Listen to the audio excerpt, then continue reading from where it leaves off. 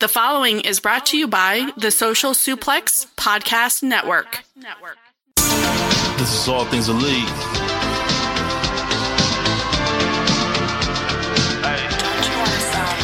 Welcome back to All Things Elite.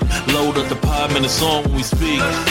Rich right here, let me warm it up for Austin and Floyd. Couldn't be no one but the boys. When it come to All Things Elite from the fan perspective, swear, man, it ain't no question. Hear from them first. Swear, man, they putting in the work. No, they had to get me for the verse. Social Suplex Network zone. Hours at a time in your headphones. Austin and Floyd on the microphone. Backing out on the rant, getting in the zone.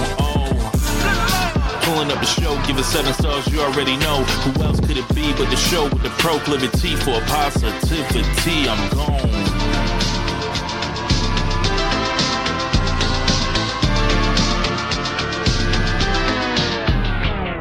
Hello, everybody. Welcome to episode 206 of Social Suplex's podcast about AEW with a proclivity for positivity. Welcome to All Things Elite. My name is Austin Sumwitz. I'm the host of this lovely show. Joining with me, as always, returning from across the pond, returning from the country of England, from the city of London, returning from the biggest wrestling show in the history of live professional wrestling events. Floyd Johnson Jr. is here, ladies and gentlemen, back from London, England. My man, I know you're probably jet lagged. I know you're probably tired from the time difference. How are you feeling, man? You forgot returning a brand new fan of the team that runs North London, the Tottenham Hotspurs, baby. Since when have they run North London? Since I became a fan Friday, they're undefeated. Folks, I tell you, man, it's like this man wants to piss me off more that like the Chiefs facing the Lions week 1, and now he wants to be a fan of Tottenham Hotspurs.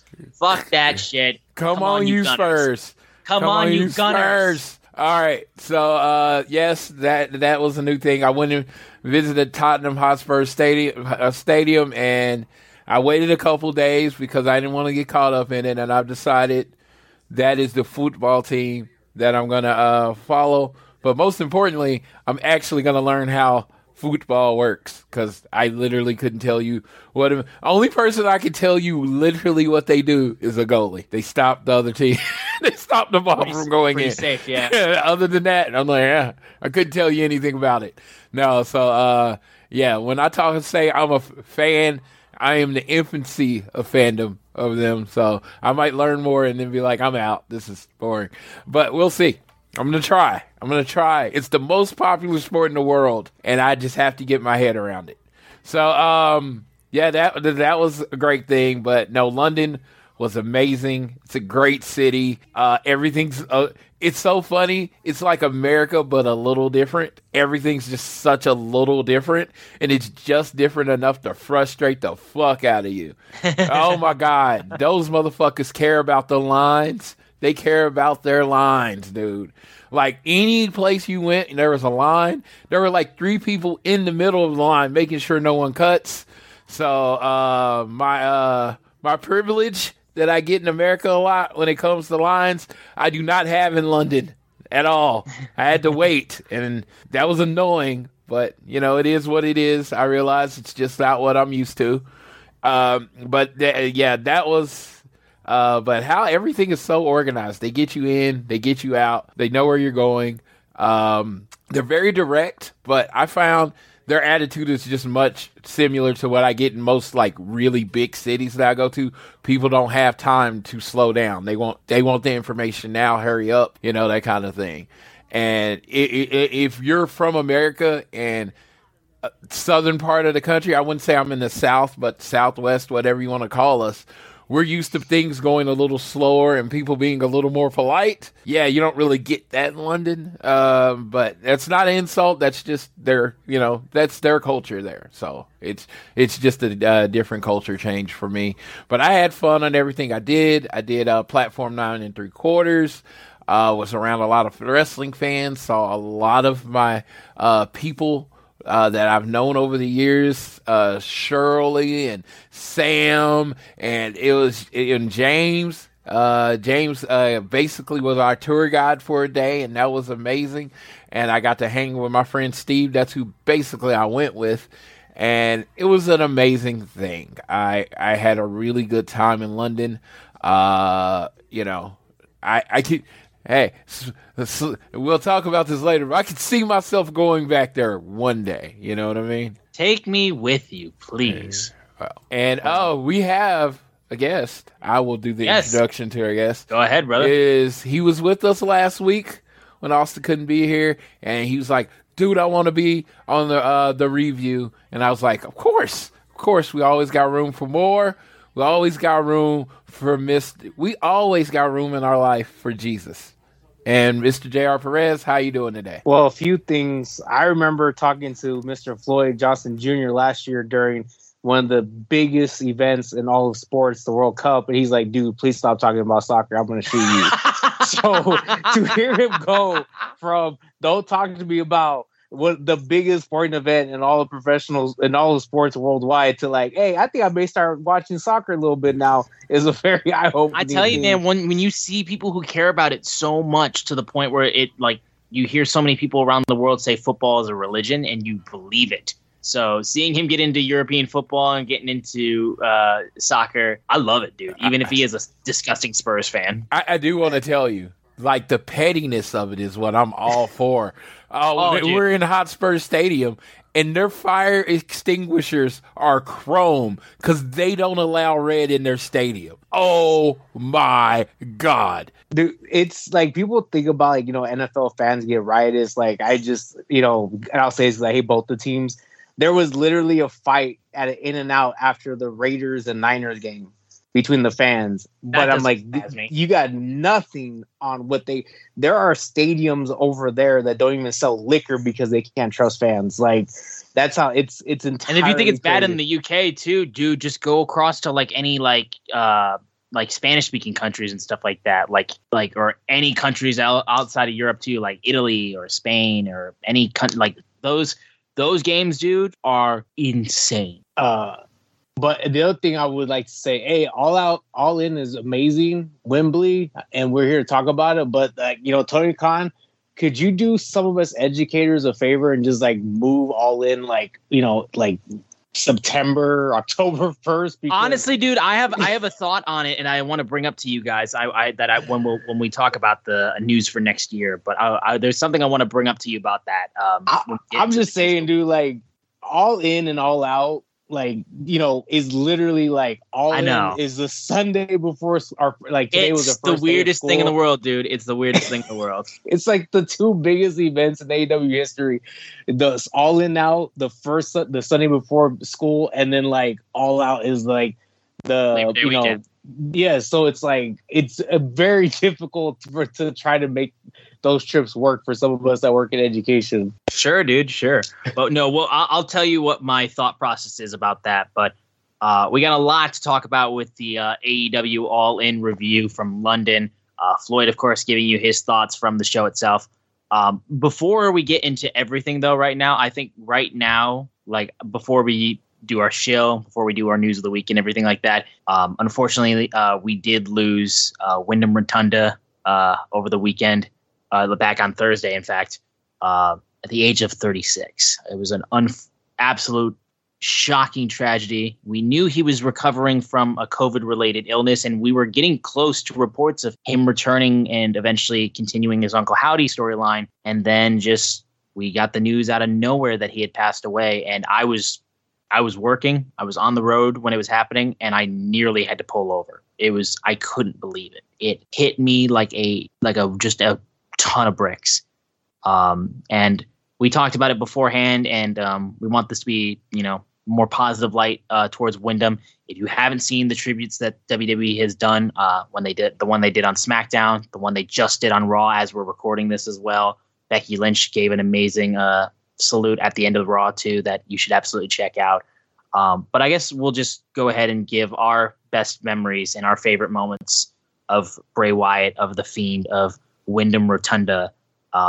And JR, are you cool if you go first on this? I just wanted to do this first before we got into the nitty gritty of the show. Yeah, when somebody that is very close to your age passes away, it's very numbing and surreal. Wyndham Rotunda, I did the math correctly in my head, was 51 weeks older than me.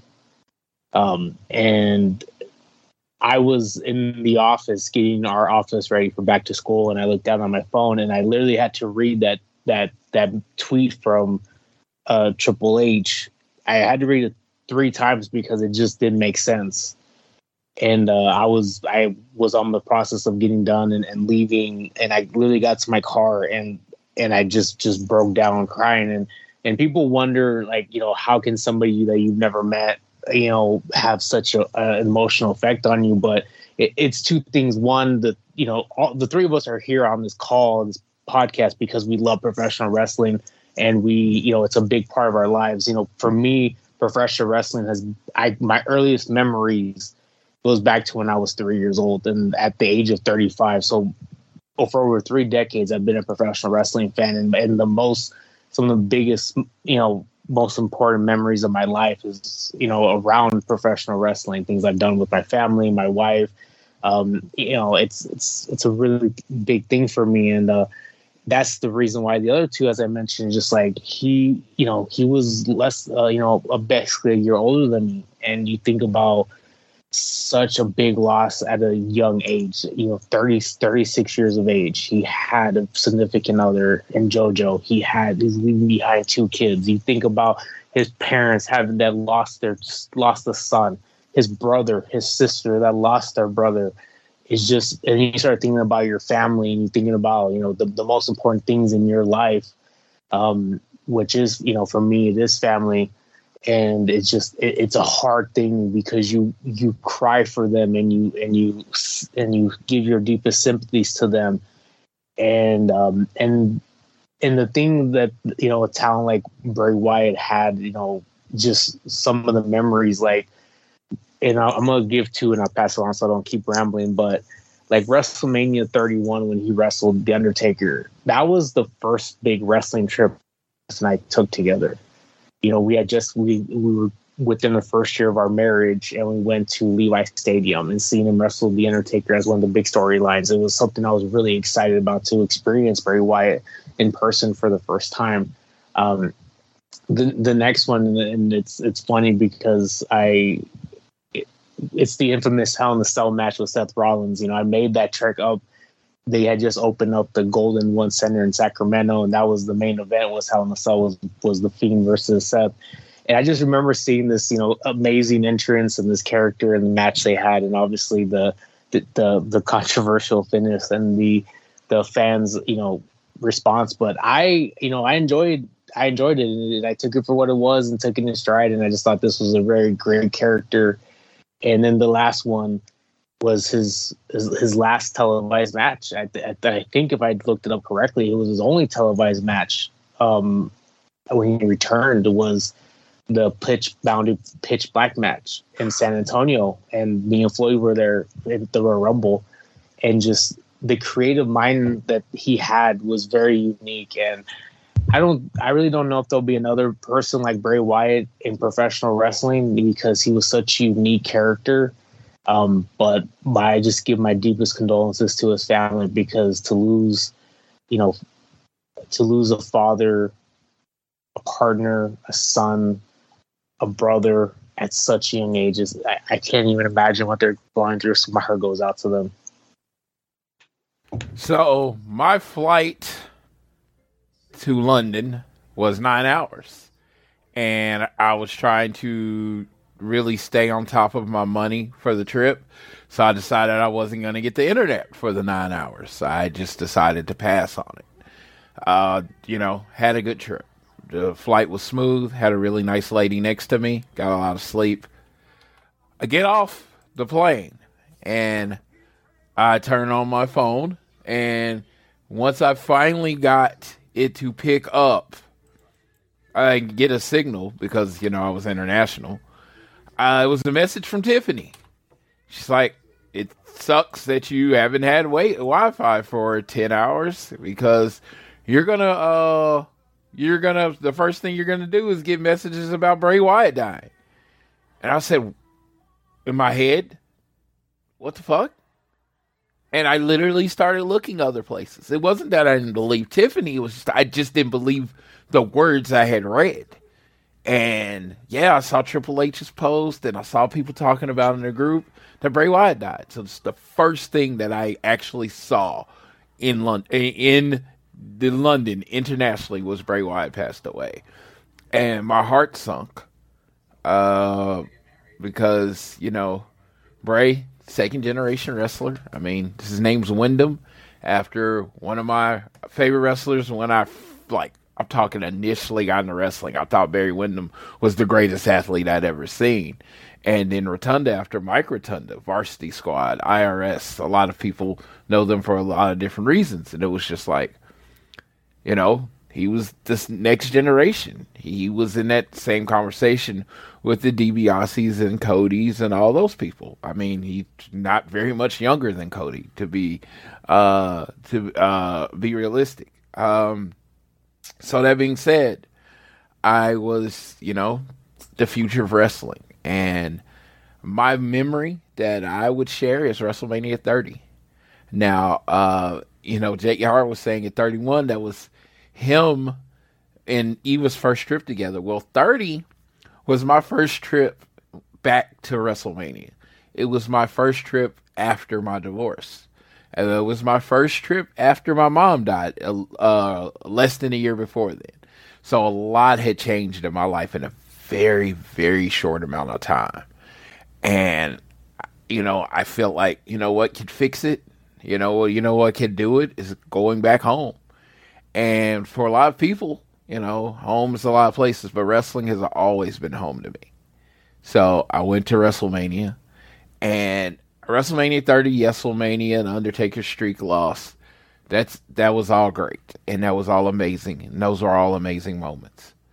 Actually, WrestleMania is probably the reason I'm back to being as big a wrestling fan as I am now. It was just such a magic moment. But that night, you know, I was very familiar with the Wyatt family. I was very familiar with Bray Wyatt, but for that night in New Orleans, I don't remember how many fans. There were 60, 70,000 fans, and his music hits, and all the phones go up, and it's like doom, doom, doom, doom, doom, doom, doom, and you saw the fireflies, and it got the whole world in his 70,000 people yelling at 70,000 people just wanting this bad guy, quote unquote, to beat John Cena. And I think that was the moment I was back.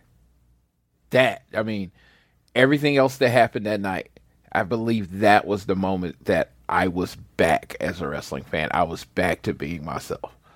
Back to finding out who Floyd was again. It was when I heard all of those people sing the song and have the flashlights.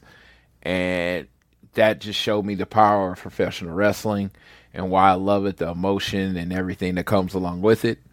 And it was because of Bray Wyatt. It was because of Wyndham Rotunda. It was because of his creation, his creepy cult leader from the swamps of Florida.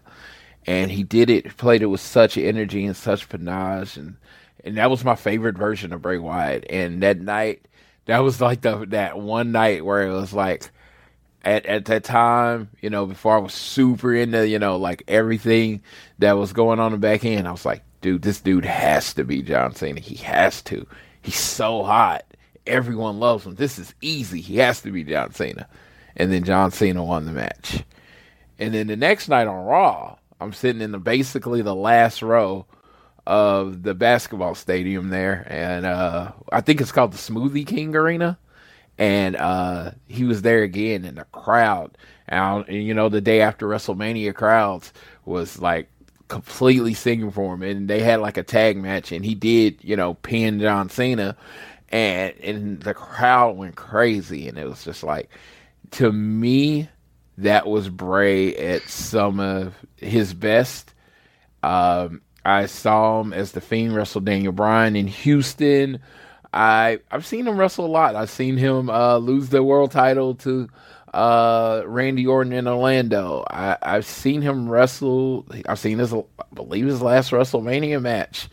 I've seen him a lot, and I will miss him. He was gone too soon. I wanted to see what he was coming through next because he was kind of like Jericho, that every time he came back, he reinvented the character just a little bit and made him somewhat more interesting. Sometimes it went over my head and I didn't understand it. I'm not gonna lie, but for the most part, when he was in his bag, he had the whole world in his hands. So, follow the Buzzards. Rest in peace, Wyndham Rotunda.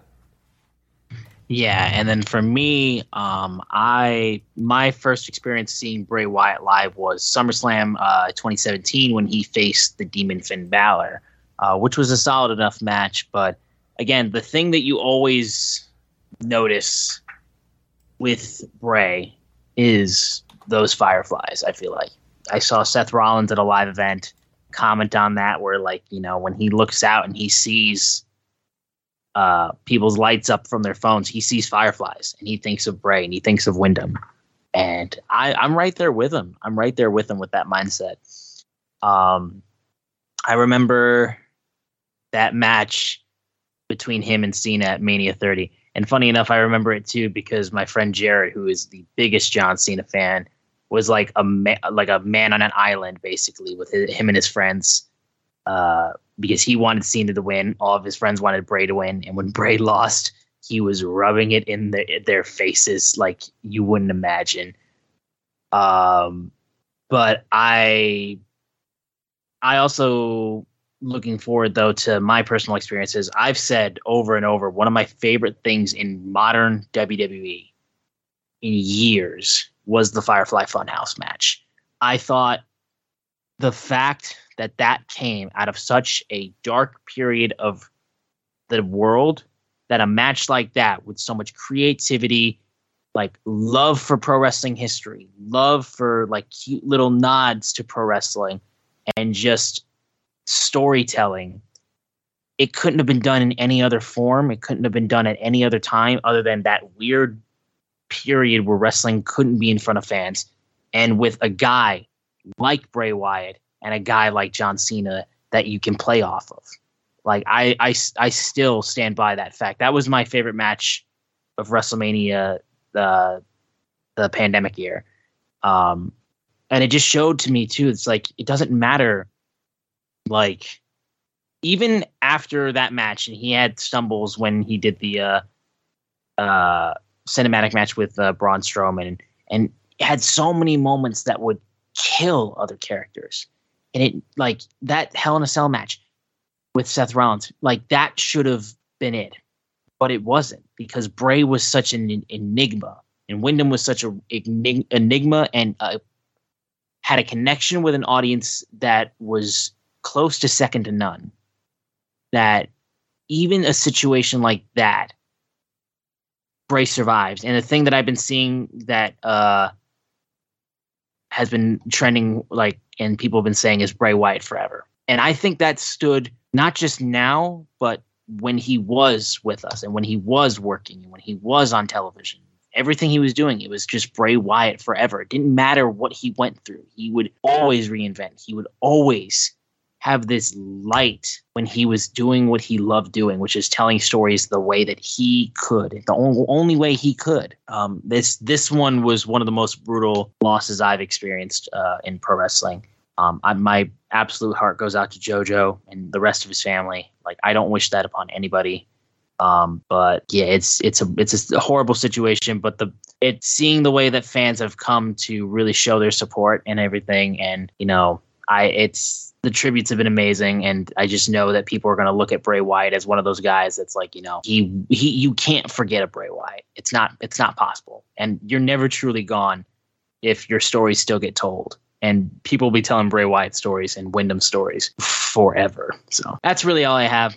It's a tough spot to start off the show, but I felt like we had to, because again, this came absolutely out of nowhere. But rest in peace to Wyndham Rotunda, Bray Wyatt, The Fiend. Like, we all in the pro wrestling world will miss you tremendously. But we're gonna get into the AEW portion of this show.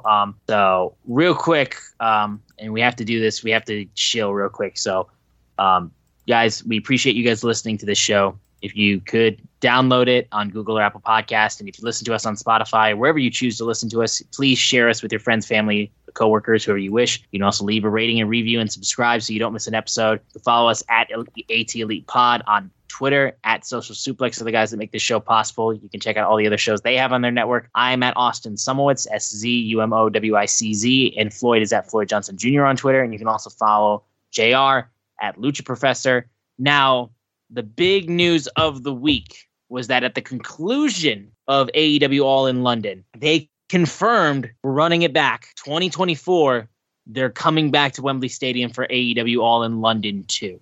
August 25th. Huge announcement. So, Austin, August 25th, 2024. I only got one question, Austin. Yes. Are you in? I'm going to try my absolute damnedest to, but you got to keep in mind, dude, it's football season. Oh, no. And you know what? The one thing I won't do is if people have to work, I'm the first person that understands. Yeah. First person. I get it. But with the year's time knowing it, I feel like it's a lot more possible for me to be able to make this happen. Because like I said, I've wanted to go to London for the longest time. So if I can make that happen, I will absolutely do my damnedest to try. We need to put in a call and, Oh, I will. No, like I said, I got a year's time, so we'll see what I can. I'm hoping to catch a Tottenham game at some point next year. My friend Simon, huge Tottenham fan. Like this year, they played, I think that Saturday before it. Yeah. And if it wasn't a home game, I don't believe. But no, that was because that was the there was some trash. It was Bournemouth, and they won on Saturday. Yeah, it was 2-0, and it was on the road at Bournemouth. Yeah. So hopefully next year, within that period of time, they have a home game I can go to, because that's actually another thing that would shock people to know that's on my life bucket list is to go to a football. That's mine too, match. Dude. That's mine too. Yeah, just the passion and the fanhood that comes with it. I'm excited for that. So if you could make it, that'd be cool. And maybe we can go see Arsenal get smashed by someone, because that's not. We only get smashed by Manchester City. Blue greater than red, sir. That's all I know. Don't care. And coming from the guy that says Red Kingdom, dude, I can't believe you're saying so. No, I do not say Red Kingdom. I say Chiefs Kingdom. The song is called Red Kingdom. I say Chiefs Kingdom for life. So okay, whatever. But regardless, with the news of All In 2 happening in London next year, August 25th, 2024, I had an honest-to-God thought that I wanted to run by you guys, because, of course, we know this Sunday is All Out at the United Center. 7 days after All In, we have another AEW pay-per-view. Effing painful. It's painful. But I do think this is a one-time thing. I honestly think, and I want to run this by you guys, and I want you to tell me if I'm out of my mind for thinking this or if I'm onto something.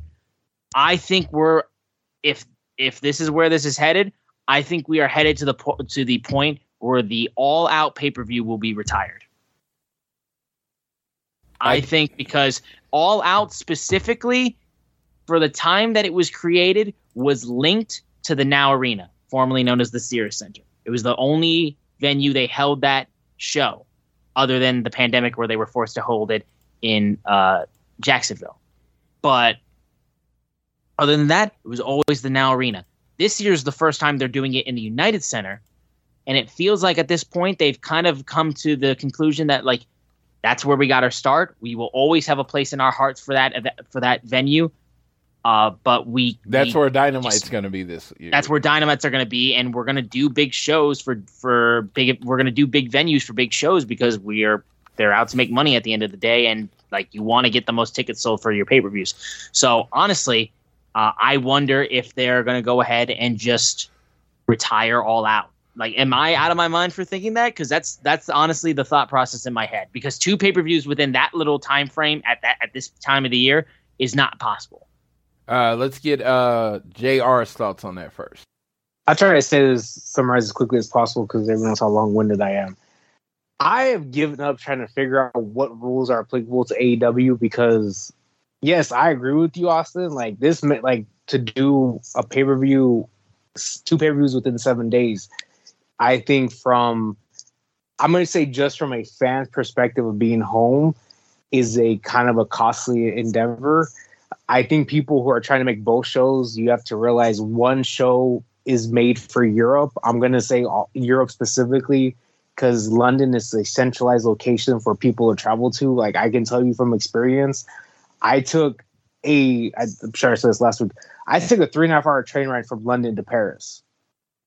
I can't get out of California in 3.5 hours. So, like, that's why I say with London, it's to all Europe, whereas All Out is geared towards American fans, because obviously it's in America.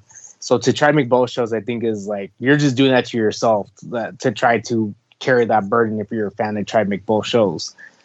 As far as the cost of pay-per-views, yeah, it's $100 for 2 pay-per-views in 7 days. I will say this, for me specifically, technically both the pay-per-views falls in 2 different paychecks. So it doesn't matter to me if it's August 15th or September 15th. It's still a separate paycheck.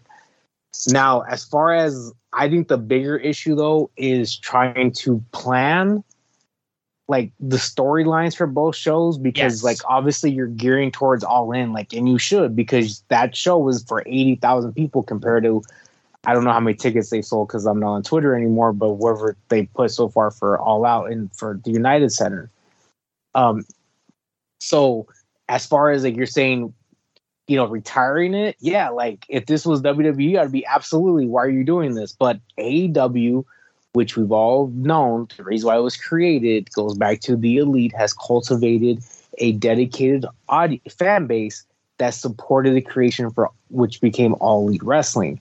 So I think fans would be, because of their dedicated audience, would be willing to still pay for both pay-per-views no matter what. I think I would just say combined, if their pay-per-views average 150,000, each, that they would combine to do 300,000 total between All In and All Out. But I definitely see your logic, though. Like, it makes sense. It's like, hey, we're going to move on, but I don't know if they would like the potential feedback by getting rid of what was considered a traditional thing in Chicago to do every year, because tradition. But they go to Chicago every other month, dude. I don't disagree with you, but that has been the tradition, was going, hey, from 2018, 19, then 2021 and 2022, and this year is like we do All Out in Chicago. So I think your logic is very sound, but I try not to use like whatever rules we've learned in wrestling to be applied to AEW, because I don't think the rules apply to them. No, and let me say this. Rules do apply to them, but they're making the rules as they go. They're not going by WWE rules or any other wrestling rules they are doing what's best for their company, which is how every company should be run. Only thing I could think might happen with All Out is it get pushed back a week or moved up to somewhere more in the middle of the summer. That's what I could see with All Out, is that it get moved. But I don't like, the only thing is I was thinking moving it back, but then you run into the stadium show in New York. What's it called? It's a Grand Slam. Grand Slam. Yeah. So you push it back a week, you push it right into Grand Slam. So and then that affects with Full Gear. They're gonna have to mess with their schedule. I mean, they're gonna have to adjust their schedule. I think they'll adjust their schedule. I think they might end up moving it back a week and maybe moving Grand Slam to like the beginning of October or something like that. I don't know. I know they're going to do what's best, or they're going to just do a better job of planning this out. I was very clear. If you wanted to go, I mean, I think All In turned out great, but I always said the smart thing to do for me would have been make All In a love letter to professional wrestling. Have people from New Japan, have people from Impact, have people from all the wrestling companies put on an all-star show, maybe with 2 AEW focused matches, and then save the AEW matches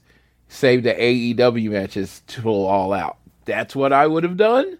Because that's what All In originally was. It was a love letter to independent professional wrestling. It was like, anybody, if you're not WWE, come here and play. And actually ended up with a WWE signed talent on it, because Rey Mysterio signed, but finished his obligation with finished his All In obligation with his appearance there. So it was really a love letter for professional wrestling, and I think that's what All In should be. Maybe I know you're AEW and you have a brand to sell, but for this one event, 80,000 people, the WrestleMania of your company, let's just keep it with the original intention of what All In was. All right, fair enough. Like I said, I wanted to just bring that up because it was a thought that went through my head, but it's really going to come down to what AEW ends up doing with their schedule anyway. So, dude, I would cry so hard if they got rid of All Out. I get it, dude. I get it. So we are. If I'm doing math correctly in my head, we are going into the 5th year of AEW. By the time we get to a Double or Nothing 2024, that would be we just finished the 5th year, right? Or were we entering? Someone help me with math. No, we'll be start. So this is the 4th year. Yeah. Somebody help me, please. Yes, next year. Okay. I try to help you think about this. Me and my wife got married in 2019. Next year is our 5th year anniversary. Okay, so we're in the 4th year. So after we hit Double or Nothing 2024, that would begin the 5th year of AEW for all intents and purposes. So the one thing I was going to say with that, we are entering, I think, a new territory for AEW because now that we've gotten a full 2 years post-pandemic, they're going to, I think Tony Khan and company is going to do things that is drastically different as they try to expand their global market to become a global wrestling promotion. So what AEW has been from 19 through the pandemic, 2021, 2022, and this year, I think is going to be different than where they plan a future. As I'm sure by the time we get to the show, there's more information that they broke at that press conference of new things that are going to be coming to show how this is going to be a different company than what it started as. All right. Well, I just wanted to bring that up. We can then move over now because Floyd has been promised 15 minutes of negativity. Now, again, we know he just came from London. He had a brand new experience in a brand new country. And, it wasn't all butterscotch and candy. It wasn't all tea and crumpets. There were some problems. So I will step back because Floyd's going to allow me to go off too. Don't you worry. Y'all know what's coming with me. But I'm going to step back and I'm going to let Floyd go a little bit negative for a moment. We're going to get the negativity out relatively quickly in this show because it's mostly nothing but positive for the rest of the going of the show. So I literally set a 15-minute timer on my phone so I don't go over. I probably won't even take up all 15 minutes because my complaint is pretty simple. They sold a ticket to an AEW welcome party.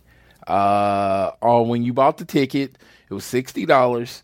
You could get to go to the welcome party. It was it's going to be at something called Box Park at Wembley, which I found out is a Dave & Buster's type location. And they sold them a certain amount of tickets, and it sold out fairly quickly. Most of the people couldn't get a ticket after the pre-sale, right? So, first of all, we didn't know shit about this thing at all. Not a name was announced. Now, we knew the time and we knew the place. We didn't know if there was going to be games. We didn't go to names. We get a $2 food voucher, but nothing. Nothing was promised. Every day, people tagging Tony Khan, tagging AEW. Even into last week, we didn't know anything. My friend who says, Floyd, you know everything. You're Mr. AEW, which I am. I don't accept that name at all, but that's what he calls me. He says, you're Mr. AEW. You know all the stuff that's going on. I was like, I have no fucking clue. We get off the train. We get off the train and we're walking up and he's asking me all these questions. I'm like, I don't think you understand. I really have no fucking clue. I know we're supposed to show up. So I get messages from people that are already lining up, and I'm like, I'll get down there because I know there's going to be meet and greets. But again, I'm only saying this as fact. I have met most of the AEW roster. So with it being the welcome party and it's UK, and a lot of these people in the UK have not got to meet their favorite wrestlers or meet their people in AEW, I figured I'm just going to go out back, hang with some people, see my friends from the UK. I'm nearly not going to worry about meet and greets, so everybody gets a chance to meet and greet. I had decided that. JR, you're with me. Didn't I tell you I wasn't worried about meet and greets? Absolutely, unequivocally, did not care about meet and greets. I said I didn't care. I wanted the people that never got to see the wrestlers to have time. So I'm not saying this to try this out. This is exactly what I went in with. And I just wanted to hang out. Dude, I get there.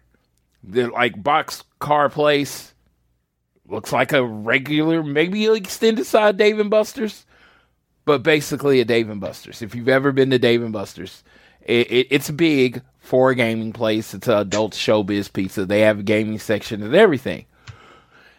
If you said, Floyd, how many tickets, if you want everybody to be able to fit and comfortably eat, do the meet and greets, go around the thing, how many tickets would you sell? I said 500. I would have said 500 to 1,000. I did not have a ticker, but from looking, it was at least 5,000 people there. So I will say, tentatively soft number, there was about 4 times as many people there that I thought should be. So I get in line. The thing starts at 10. We get in line at 9:45. Right? It literally takes us 2 hours to get in. The thing's only from 10 to 2. And it took us to 11:45 to get in. And they didn't start opening the doors on time. So once we do get in, they have this merch thing. I'm trying to get into the meet and greet line. Can't find the meet and greet line.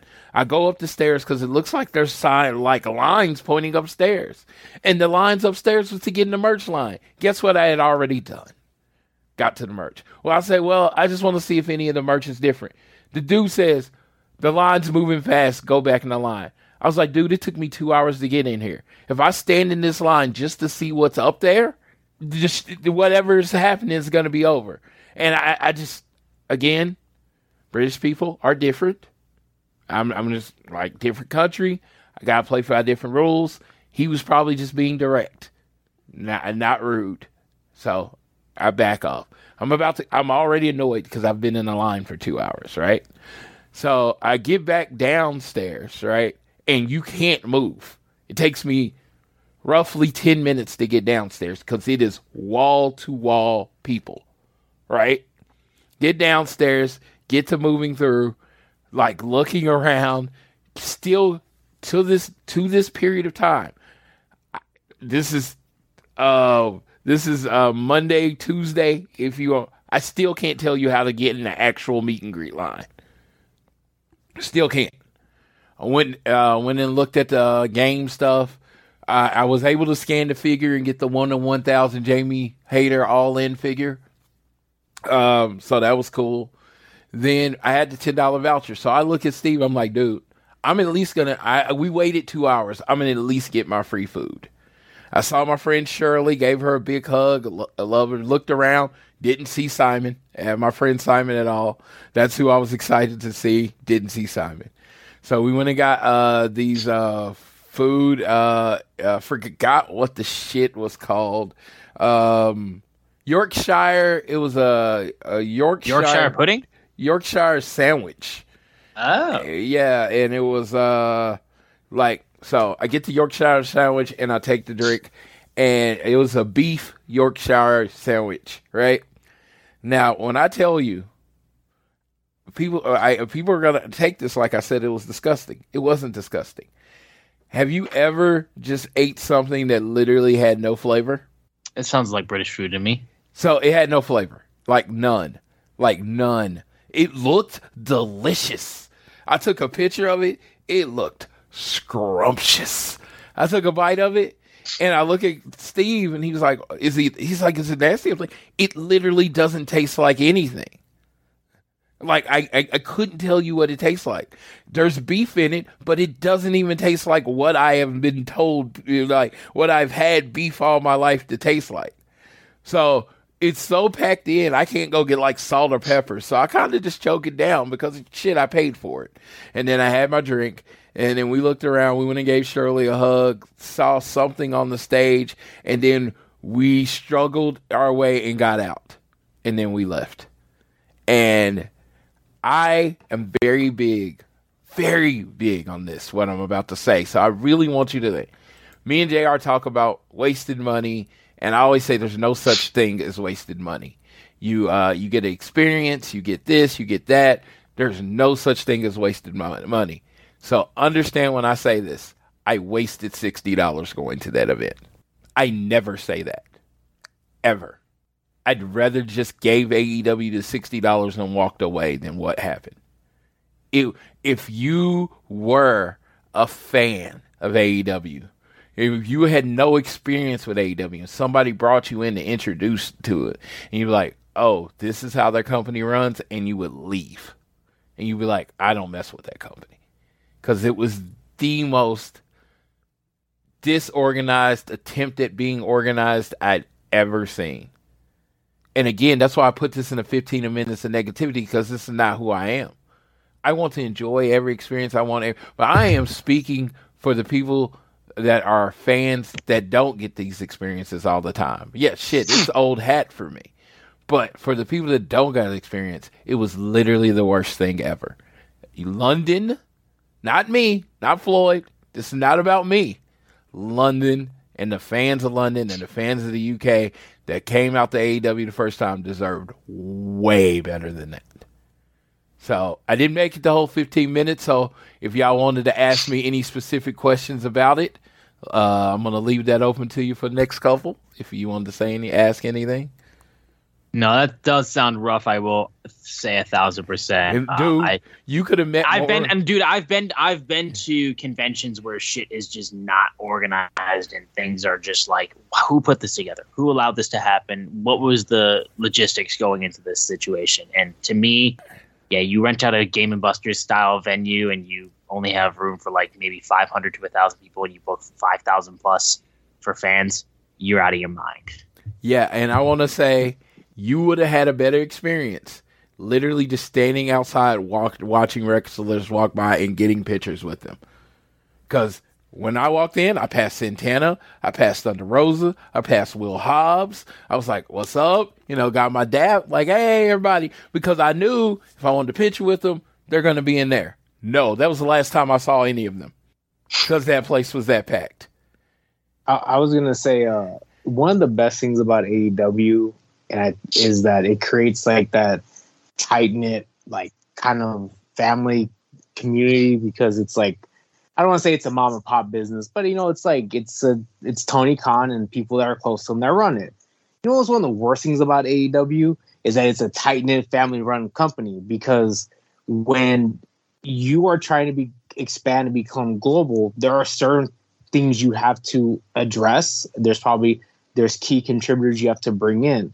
So when you have 80,000 people for All In, you probably should, and you're doing a fan fest, you probably should book something like WrestleMania Access. And if you don't have that infrastructure to do, you probably should contract it out to somebody who knows what they're doing. And so that's what that screams to me, is like, you don't know what you're doing and you're trying to do something, you don't know what you're doing. And as Dusty Rhodes said one time to a wrestler, don't do shit you don't know how to do. So like, and I know they've done conventions there, because there's one I hear out every year called like For the Love of Wrestling that happens like after WrestleMania in England somewhere, or the UK. So there's obviously people that know what to do over there. They just chose to try to do something by themselves that went horribly awry, it sounds. So next year, either hire people in your marketing or events to do big events, or contract it out to somebody else, like they did for StarCast for All Out.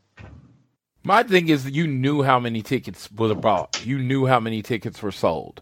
Like, even if you weren't expecting for that many, you've had months since that thing is sold out to adjust, and you didn't. You could have changed the venue. You could have done it outside, because this was like this open walk area. You could have just set up stations outside, and it would have been better than what I experienced. Well, what I didn't want to say, it sounds like either that or they didn't care. I didn't want to say they didn't care, because I don't feel like that's fair. Hey, you know what they did care about? Selling merch. They cared about selling merch. So. There were 4 merch stands out there. You can buy all the merch you want. Like, and then there was a merch stand in the building. If you wanted merch, you could get merch. And so I always say, man, they leave money on the table. They did not leave money on the table when it came to merch this time. You could get whatever you wanted. They had plenty. So yes, there's a little bit of positivity. I have thought about that. Like, we've been to merch stands and I was like, man, this is the most vanilla merch ever. No, they killed it on the merch. The scarves were awesome. They had a football jersey. I even got one. That's how awesome it was. They had pretty much every shirt when I was there on it. And yeah, everything was available. And they had plenty. And so you could get merch if you wanted merch. If somebody was like, I didn't get man, they didn't have the shirt. They either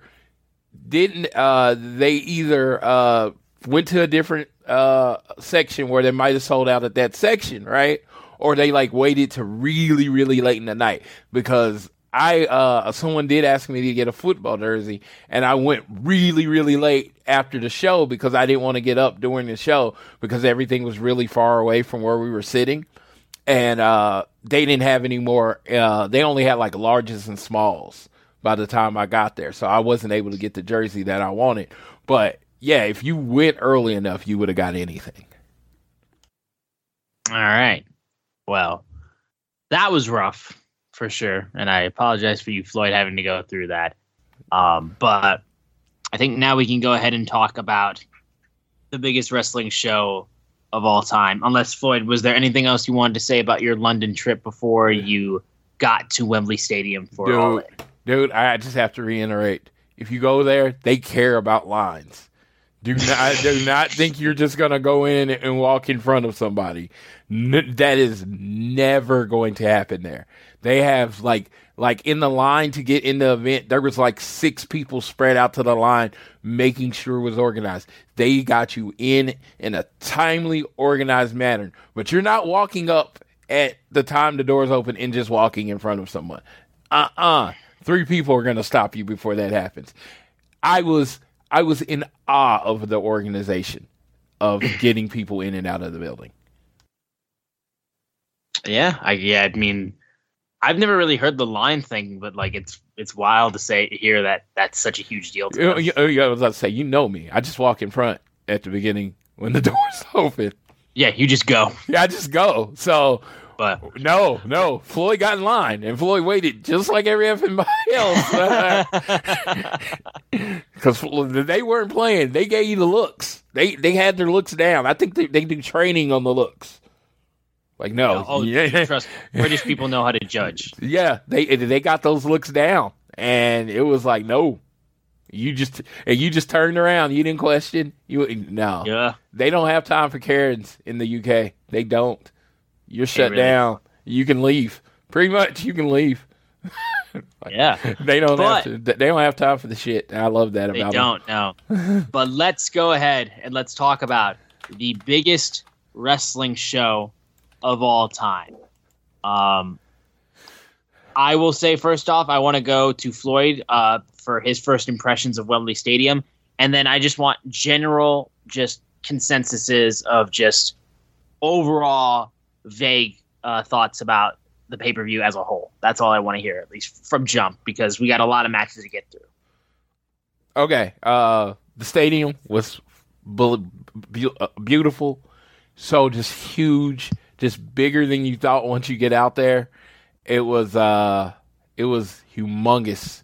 Our seats, there was this first section and then the second section. We were in the 5th row, the second section. This is when the seats were going really fast, is when I bought them. I probably would have waited and bought other seats, but I did kind of the panic buy thing, and, I was dealing with my passport, so even if I had my passport situation, I probably would have went in, looked, and found better tickets, but I was just happy to be there. Unfortunately, my friend Steve was with me. Not that he was with me was the unfortunate part, but he's really short, unfortunately. He's like 5'1". So, yeah, he watched but what they did is on the ring thing where they had it set up, the thing over the ring, they had 4 screens on each one. So you really didn't have a bad seat in the house. So no matter where you could see, you could at least see the screen. So we did watch a lot of the show on the screen. But, you know, me being a little taller, you know, like for the FTR Young Bucks match, I could see straight into the ring. But, yeah, beautiful venue. I want to take everybody I know there. It's just, there was this vibe. And there was this energy about it that I just fucking loved, and I was feeding off of the whole show. So yeah, I definitely want to do that event with every friend I know. And yeah, overall, I had the fucking time of my life. So, and that's without giving any type of insight into the show. I had the fucking time of my life. JR, any initial? All right, JR. Yeah, who does a pay-per-view at 9 a.m. in the morning? Like, Jesus Christ, man! Like on a Sunday, what are we doing here? Come on, who dude? It was It was like 1 p.m. for me. I'm good with that time. This is my only thing. I'm saying that in jest because I really do feel for the fans out of America. Like who I remember when I was in Ireland, I was watching like a UFC fight, and it was like at 2-3 in the morning. I think I saw SummerSlam when I was in London around that time. I'm playing with you guys. If you're over there listening to this, I am not bitching. Trust me. Like you guys go through it all the time. My only thing would have been like I really am digging Saturday shows, so I would have. I think for me, doing it on Saturday instead would have been slightly better. I think. I mean, on the West Coast because we're a little bit. I mean, again, it was like 10 a.m. for us, 1 p.m. for you if you're on the East Coast. But there's like certain family obligations that people may have to have on Sundays that they don't have on Saturdays, which may be a little bit better to do it on Saturday. That's the only thing I say about time. The second thing is that everything Floyd said about like how big it was, I'm seeing it on television. I'm like, this is fucking huge. And I'm like, man, wrestling is really not meant for stadiums because that stadium is massive and that ring looked really small in that stadium, even on television. I'm like, you're going to have to get, and Floyd and I think we're joking about this. Like when you go to like AT&T Stadium for WrestleMania, that massive screen in the center of the stadium is like, you know, is amazing. And when you go do other stadiums that don't have something like that, you really miss it because yes, they did have the 4 television screens, but even me seeing it at home when they did like the zoom outs, like because they were getting amazing aerial footage, crowd footage, I was like, man, those screens still look small. Like I see people sitting 27, 30 rows back on the floor, and I'm just like, that screen still looks too small to be watching the event on. So I was like, you're going to have to like invest in more screens, bigger screens, whatever. Cause it's just like, again, the atmosphere had to be nuts, but it just, I was thinking about that cause I've been thinking about stadiums with me going to Wrestle Kingdom in Tokyo. I'm just like, God, wrestling is not meant for stadiums.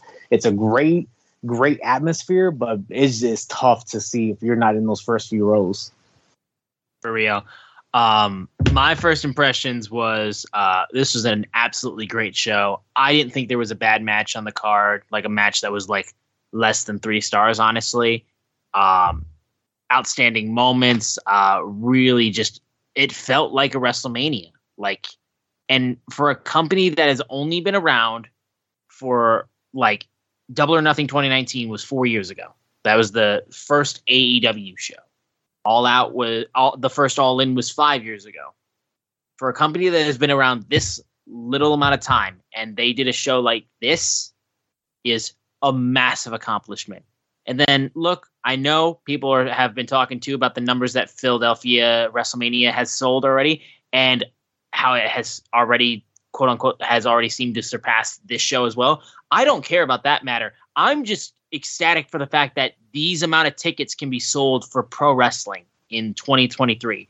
Everyone was like, you know, it's fake. Why do people care? Like kayfabe had been taken out back and shot dead in its tracks. People don't care. Wrestling matters, and people care about wrestling, and wrestling is popular.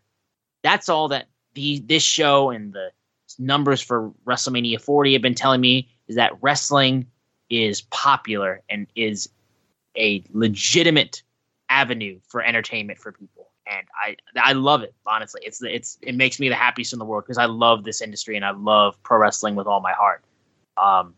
Those are my just generic thoughts, though. As a person that has been to quite a few WrestleManias, it's the only thing I can compare it to, and the production value of the show. Everybody's like, no one can do that except WWE. That was proved wrong yesterday. So yeah.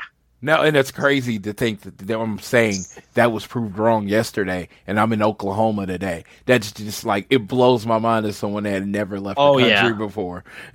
Like yesterday, I was in London. Like what?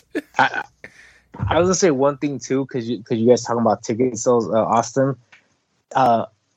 UK fans, European fans are extremely passionate about professional wrestling. So wrestling companies, both AEW and WWE, you probably should run there, a little bit more often, because they would do amazingly. I'm glad AEW is going back for All In 2024, but they want this. They crave this. They need this because they are so passionate and they thirst it. Like if you do this once a year, I don't see, and especially if you there's certain logistics you have to like keep in mind. Like you probably shouldn't go crazy with raising ticket prices and things like, and probably build strong cards, but you would probably do 80,000 every year in Wembley if you do it correctly, because they want this type of event. Like like Floyd mentioned, when we did it before, you only get one shot doing your first time, but you can be successful very well and do amazing ticket sales by doing this once a year for them, because they want this. Like I said, it's not just London and in England and the UK. It's all of Europe that wants something like this.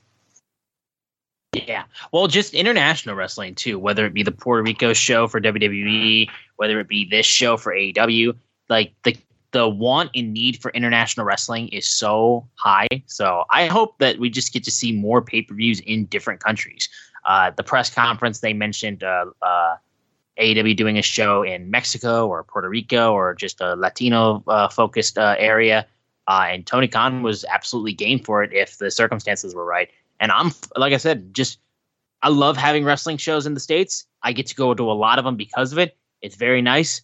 But also, I know how passionate other wrestling fans are outside of this country.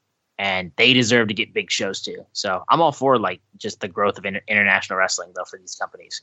But let's get into the matches, though. We start off with 0 Hour and the Ring of Honor World Tag Team Championship match, Better Than You, Baby. Before their main event matchup for the AEW World Championship, we're facing off against Aussie Open for the Ring of Honor World Tag Team Championships. We got another fun Better Than You, Baby tag team match, which featured a lot of stuff from their previous matches that they've done. A lot of fun comedy elements, a lot of shenanigans.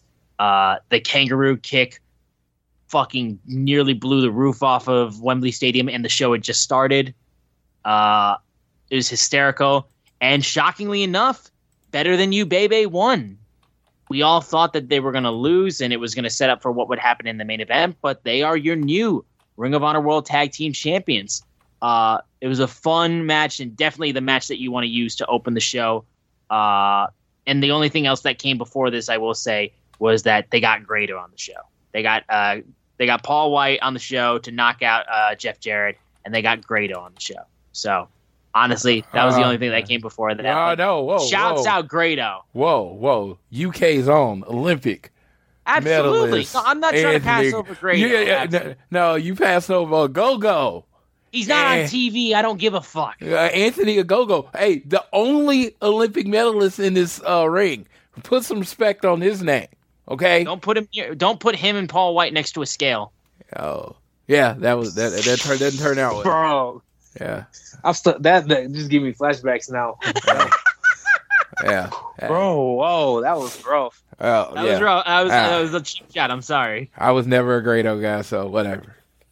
Anthony Ogogo. Grado for life. I'm Grado all the way before I'm a go-go. I'm sorry. Yeah. Well, yeah. Olympic medalist. He was not a gold medalist since I got jacked, but Olympic medalist Anthony Ogogo. But yeah, that happened. My thoughts on the tag match. It's the only result of the whole evening that got me upset. Oh yeah. Come on, have we not been friends long enough? Real tag teams over everybody.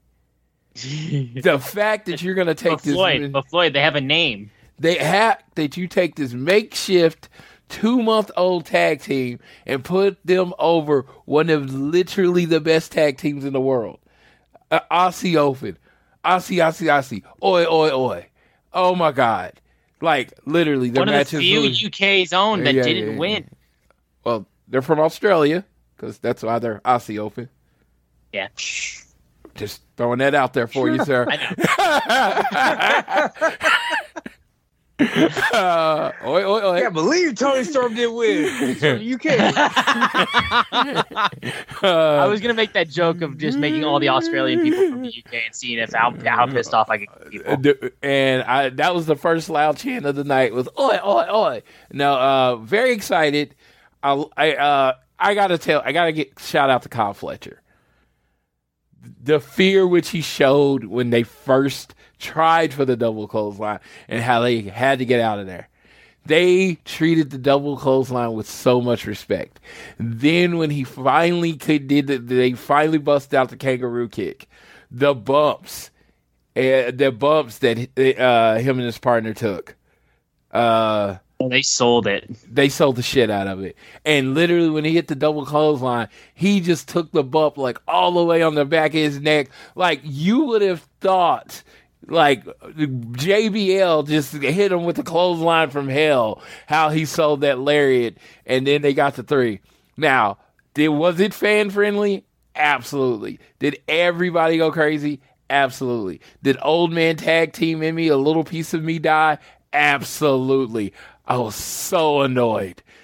Real tag teams over put together tag teams. That's the only way tag team wrestling is special. If 2 just random guys can get together and start dominating tag teams, then tag teams mean nothing.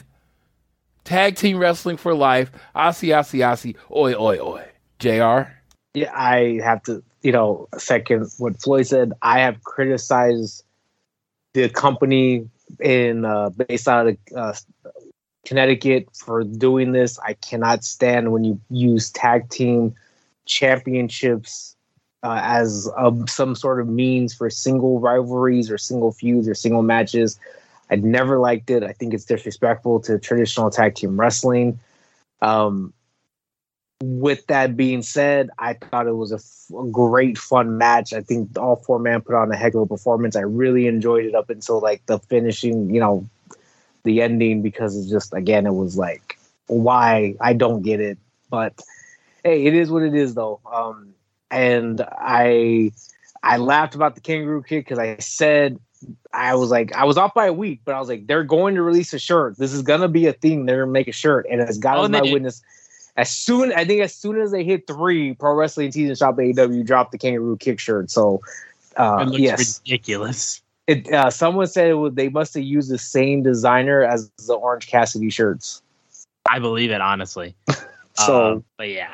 I wonder if really anyone's going to truly believe that I was being serious about the only people from the UK that lost.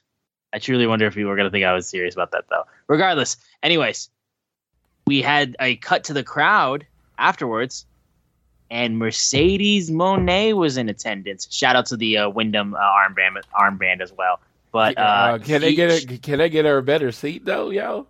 Yeah, honestly, it didn't seem like a box or anything like that. I mean, if she ain't gonna be, I don't think a 30-pound seat.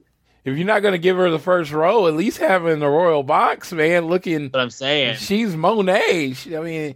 I could afford that ticket that she was in. The hell? That was about a 40-pound seat. Yeah, I was like, what the hell is that? And I'm like, and some strange white dude was next to her. I have no idea who that was, but oh yeah, he made me uncomfortable. Look, strange white dudes next to Mercedes, that doesn't seem out of the ordinary. Yeah. Like, people are weird around her. But final match of 0 Hour, the FTW Championship match between Jack Perry and Hook. People don't care about this match. They only care about one thing.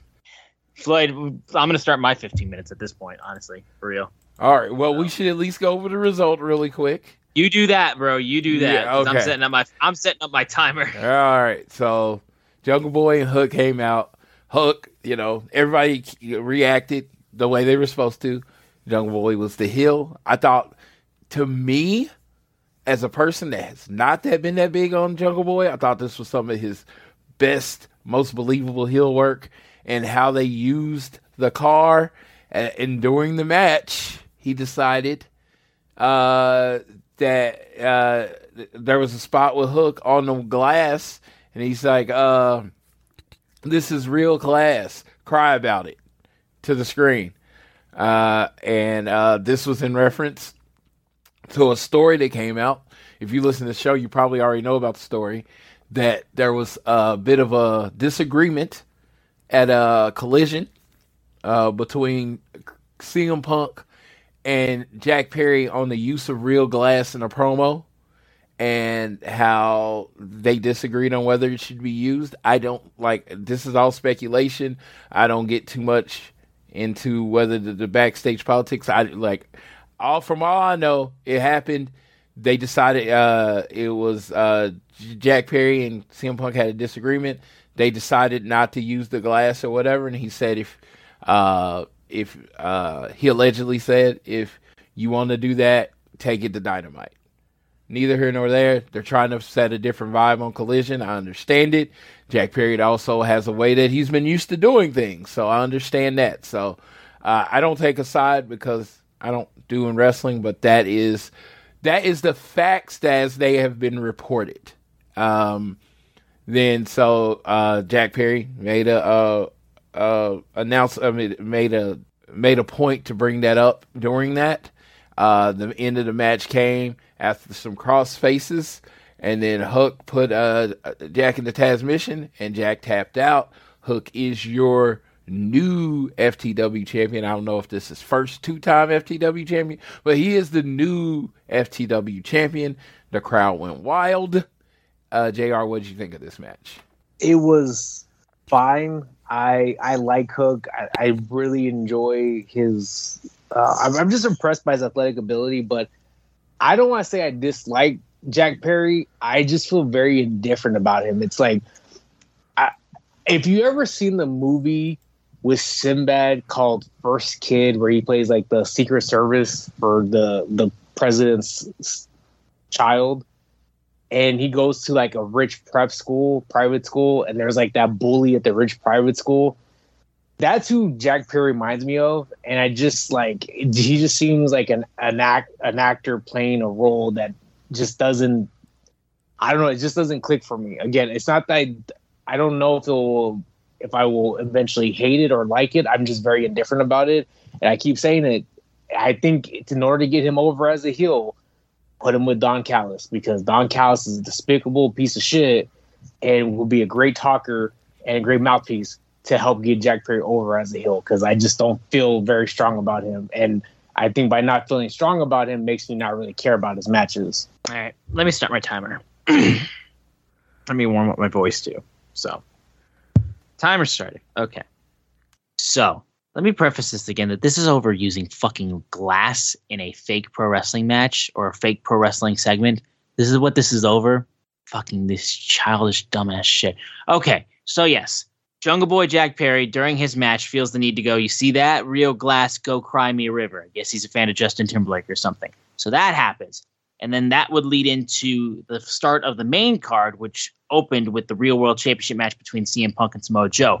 Reportedly, after Jack Perry's match, but before CM Punk's match, either two things happened, because it's literally Limp Bizkit. It's a bunch of he said, she said bullshit, whether it be who started the whole ordeal. Either A, Jack Perry got in Punk's face, checked him. Then Punk proceeded to then get in his face after to respond to that. Jungle Boy Jack Perry came at CM Punk, which ended with him getting choked out. Or Punk got in his face, and there was arguments, and Punk maybe swung And then regardless, there was a fight, and then it ended with Jack Perry being choked out. So regardless of the whole situation, apparently it just all seems to end with Jack Perry getting choked out. That's the one thing that at least somehow seems to be consistent. It is being reported that Jack Perry was sent home. Tony Khan did mention at the start of the press conference that there was an altercation. He would not comment on it from that point, but there was an investigation going into it. There are now being reports that both men have been suspended. That has not been fully confirmed yet. I've seen that floating around, though. But the train has started up. You know, even after the biggest wrestling show of all time, a show that had 81,035 people in attendance, you just can't help yourself. You have to talk about CM Punk. But the problem is, the only thing you can talk about with CM Punk is that he's an asshole. I wake up this day, oh, CM Punk's an asshole. Okay. The next day, CM Punk's an asshole. The next day, CM Punk's an asshole. I'm sorry. Can we tell a new story? Can we tell something different? Can we have a new development in this? Because it just seems to be the same shit every single week with this bullshit. So again, I will repeat, this is overusing fucking glass in a wrestling segment. One guy being like, we don't do this on this show, which also I jokingly was like, well, he said we don't do this on Collision. He didn't say anything about doing it on All In, so I don't get why you're being so pissy about it. But also, one guy says we don't do that with a little bit of safety in mind to it, and then the other guy, no disrespect, acts like a kid who just had his Game Boy taken away from him. That's the way I take it, dude. And at the end of the day, with the stories that are being told from one side or the other, you know what it all began with? You taking time out of the biggest wrestling show in the history of this industry to talk about fucking internet drama bullshit during your match. You were the one that went out there and said, you see that real glass, go cry me a river. Instead of focusing on your match and telling a story, actually, and doing something with your match. You wanted to make it an issue. So again, as I've said before with this situation, y'all continue to want to fuck around and find out like you don't know how this is going to end. Like I said, you poke a bear and it bites you and you get mad that the bear bites you. Don't poke the fucking bear. I've said this over and over. And again, the cycle continues. It just continues on a different day and with a different person and with a different type of thing that happened backstage and a different thing that people are arguing about. Like, can we do something different? Like, there's nothing new out of this. There's nothing new out of this. And I'm sorry, but Punk and Joe showed you in their match why they are here, why they do the things that they do, and why they do it better than anybody else. People still are talking about Punk and Joe's match because they didn't do a ton, but they still killed it. It was literally one of the best matches on the card. I don't feel hyperbolic in saying that. Call me a fanboy if you want. I really don't care. But that was one of the better matches on the card. Like, it would be top, like, at least top 5 for me. At least. But you get mad because you can't use real glass in your stupid fake wrestling segment, and then you get pissy about it, and then you get mad enough to get into somebody's face, and it ends up becoming a fight. Like, there's no reason why there should be a fight about this. And the reports are coming out now that basically Punk is getting, like, so frustrated. It's like, I hate it here. Saying things like he thought about, like, legit quitting again. And again, so it just seems like another situation of I'm hurt, I'm old, I'm tired, and I work with fucking children. So again, we're back to fucking square one. And there just seems to be no communication. There seems to be no, like, settling shit.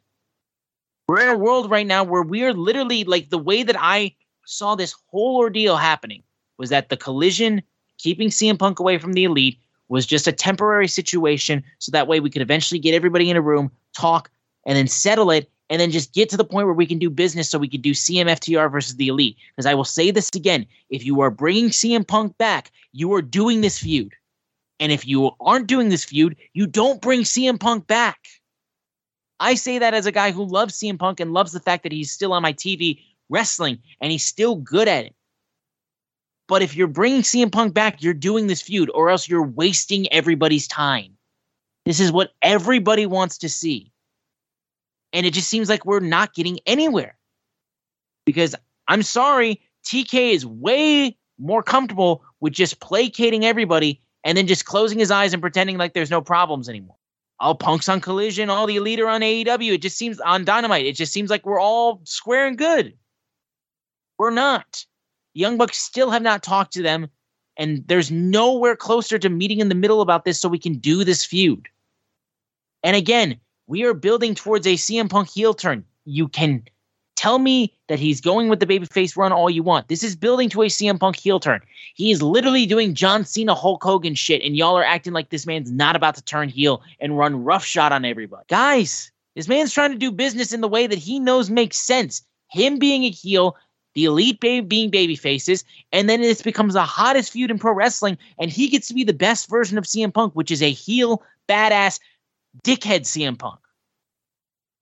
This is what we are trying to do, and it just seems like we're just stuck.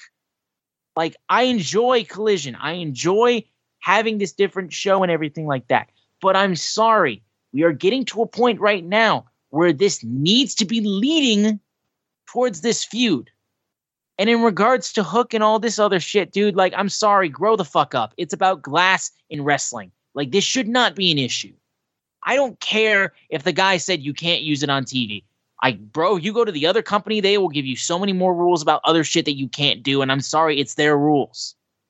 You can't, they didn't let you do pile drivers in WWE for the longest time. And it was just one of their rules. Was it stupid? Sure.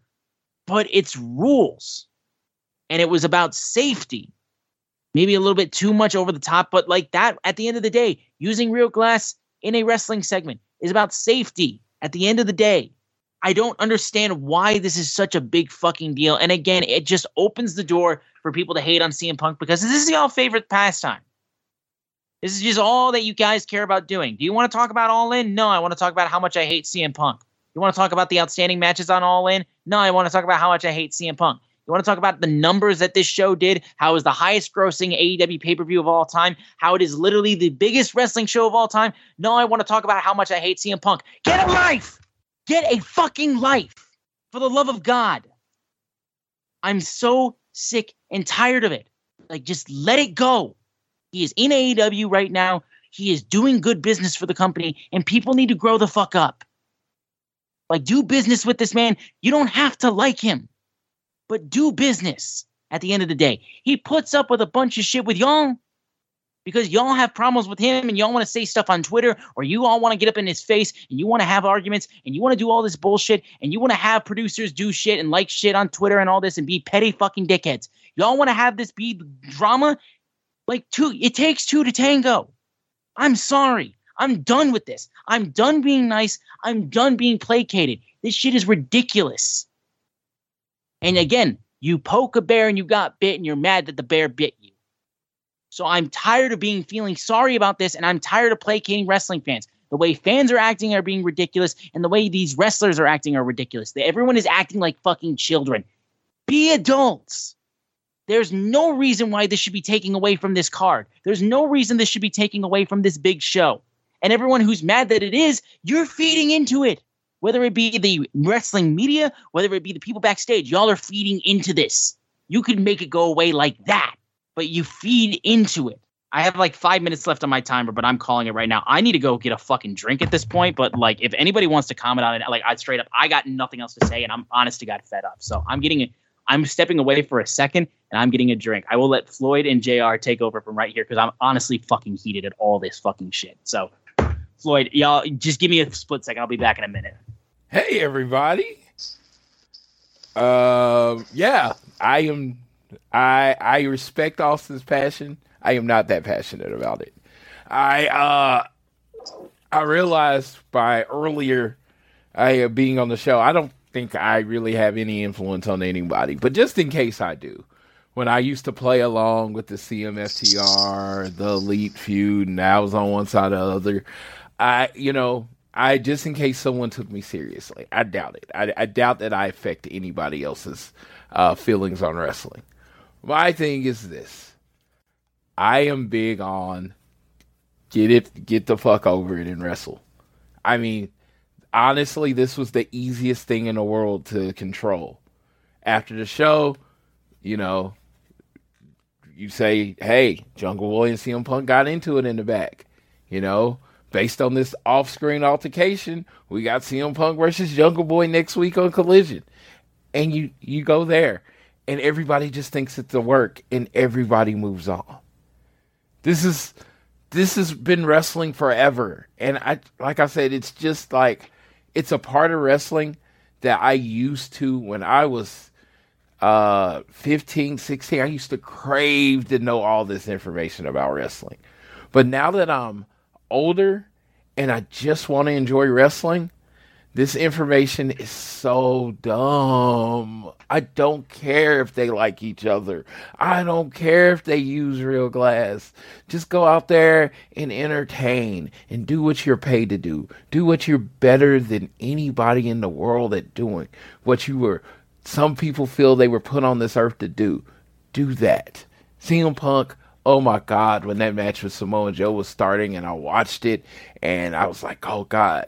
I had kind of started doubting Punk and his abilities and saying how he had lost a step. And then him and Joe go out there and put on that really, really good match. And I really, really enjoyed it. And we got a 3 and he played to the crowd and he was playing them like a fiddle with the emotion. And it was great. And that's all I want to think about. I just want to live in that. I don't need the backstage information anymore. I know a few people backstage now, and because of that, I really want to stay away from the backstage stuff. I don't even want to talk about it, because now when you're talking about it affecting real lives and real people, and that's not what I want. I just want wrestling. I want to turn it on, TBS on Wednesdays, TNT on Saturdays, Rampage. I just want to turn on and watch wrestling. And if these people get along or not, I don't care. I imagine my favorite NFL team, the Kansas City Chiefs, I imagine that there are people on the Kansas City Chiefs that don't get along. And I don't care. And I still don't care. I don't care if CM Punk likes Jungle Boy, or Jungle Boy likes CM Punk, or the glass thing. I don't care. If you do, and it affects how you care about wrestling, I am sorry. I am sincerely sorry. Because wrestling is the thing I probably love more than anything in this world. And I would hate that it would take away from your joy in any way. Anyway. But dude, I can't care about this stuff. I used to do it in a joking manner, and I thought it was funny. It was just funny to me, I guess. This shit is stupid. It is beyond stupid. I wish I could look these grown men in the eye and tell them how stupid it is. But you're allowed to feel the way you feel. And I will say this. Like I said, I'm not on the Punk side. I'm not on the Young Bucks side. But really, a lot of this stuff seems like it's Punk kind of being the way he is. Someone starting shit and people not liking how Punk react to it. And that's what it seems like it is to me. I don't know. I don't know anything. I don't ask. I don't know because I don't care. JR, any thoughts? The only thing I would say is CM Punk, I feel like we've known this for about a decade, is extremely outspoken. And if he feels that he is right, he's going to speak up and say if he is right. I think that's a fair assessment based on everything we've heard going back to when he walked out of WWE in January 2014.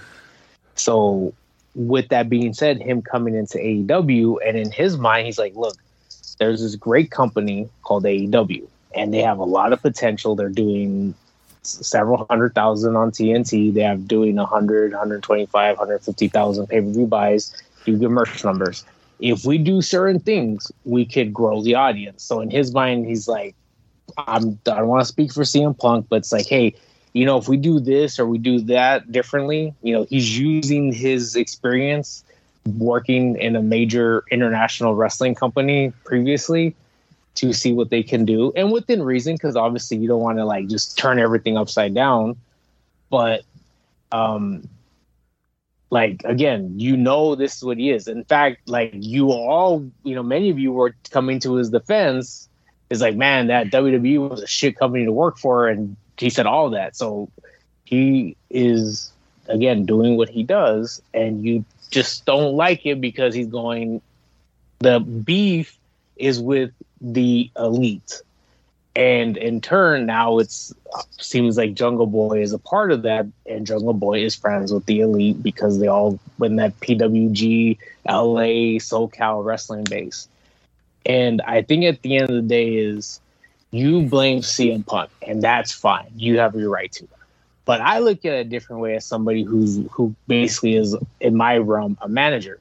This all falls on one person. It's Tony Khan's sandbox. And he sets the rules and he sets the way that people play in his sandbox.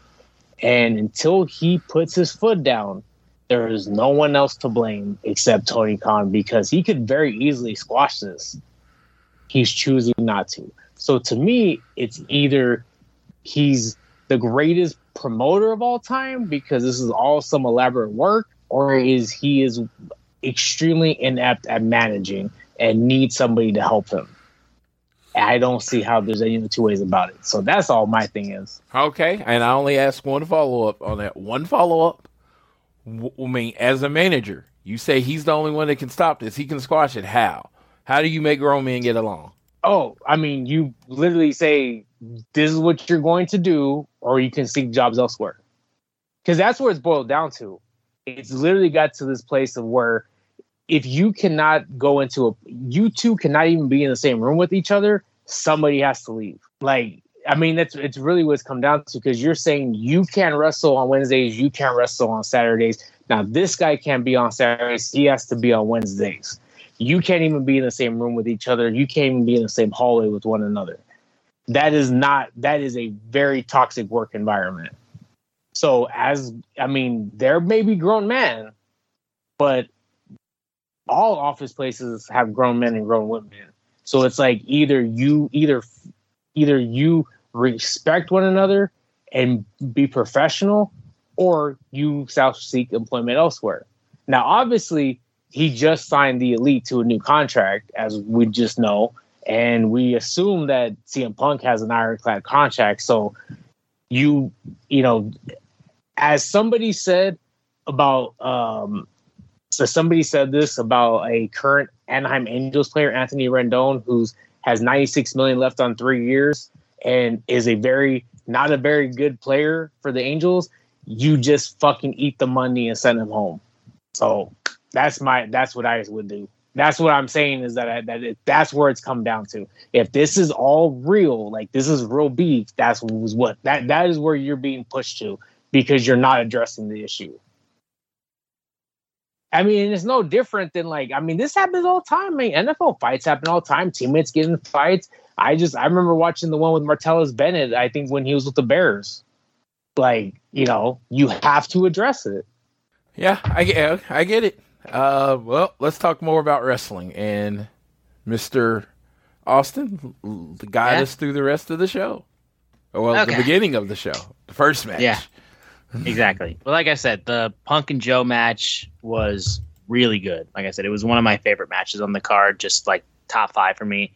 I loved how he managed to include a little tribute to Terry Funk with the spinning toe hold. Everyone thought he was going for a figure 4 for a second, and then he just kept doing the toe hold, and I was like, oh, wait, this is Terry Funk. I was like, hang on a minute, which was awesome. Samoa Joe put him in an STF, which I thought was hysterical, especially after CM Punk did the 5 moves of doom, and also did the Hulk Hogan ear and leg drop, which was lovely.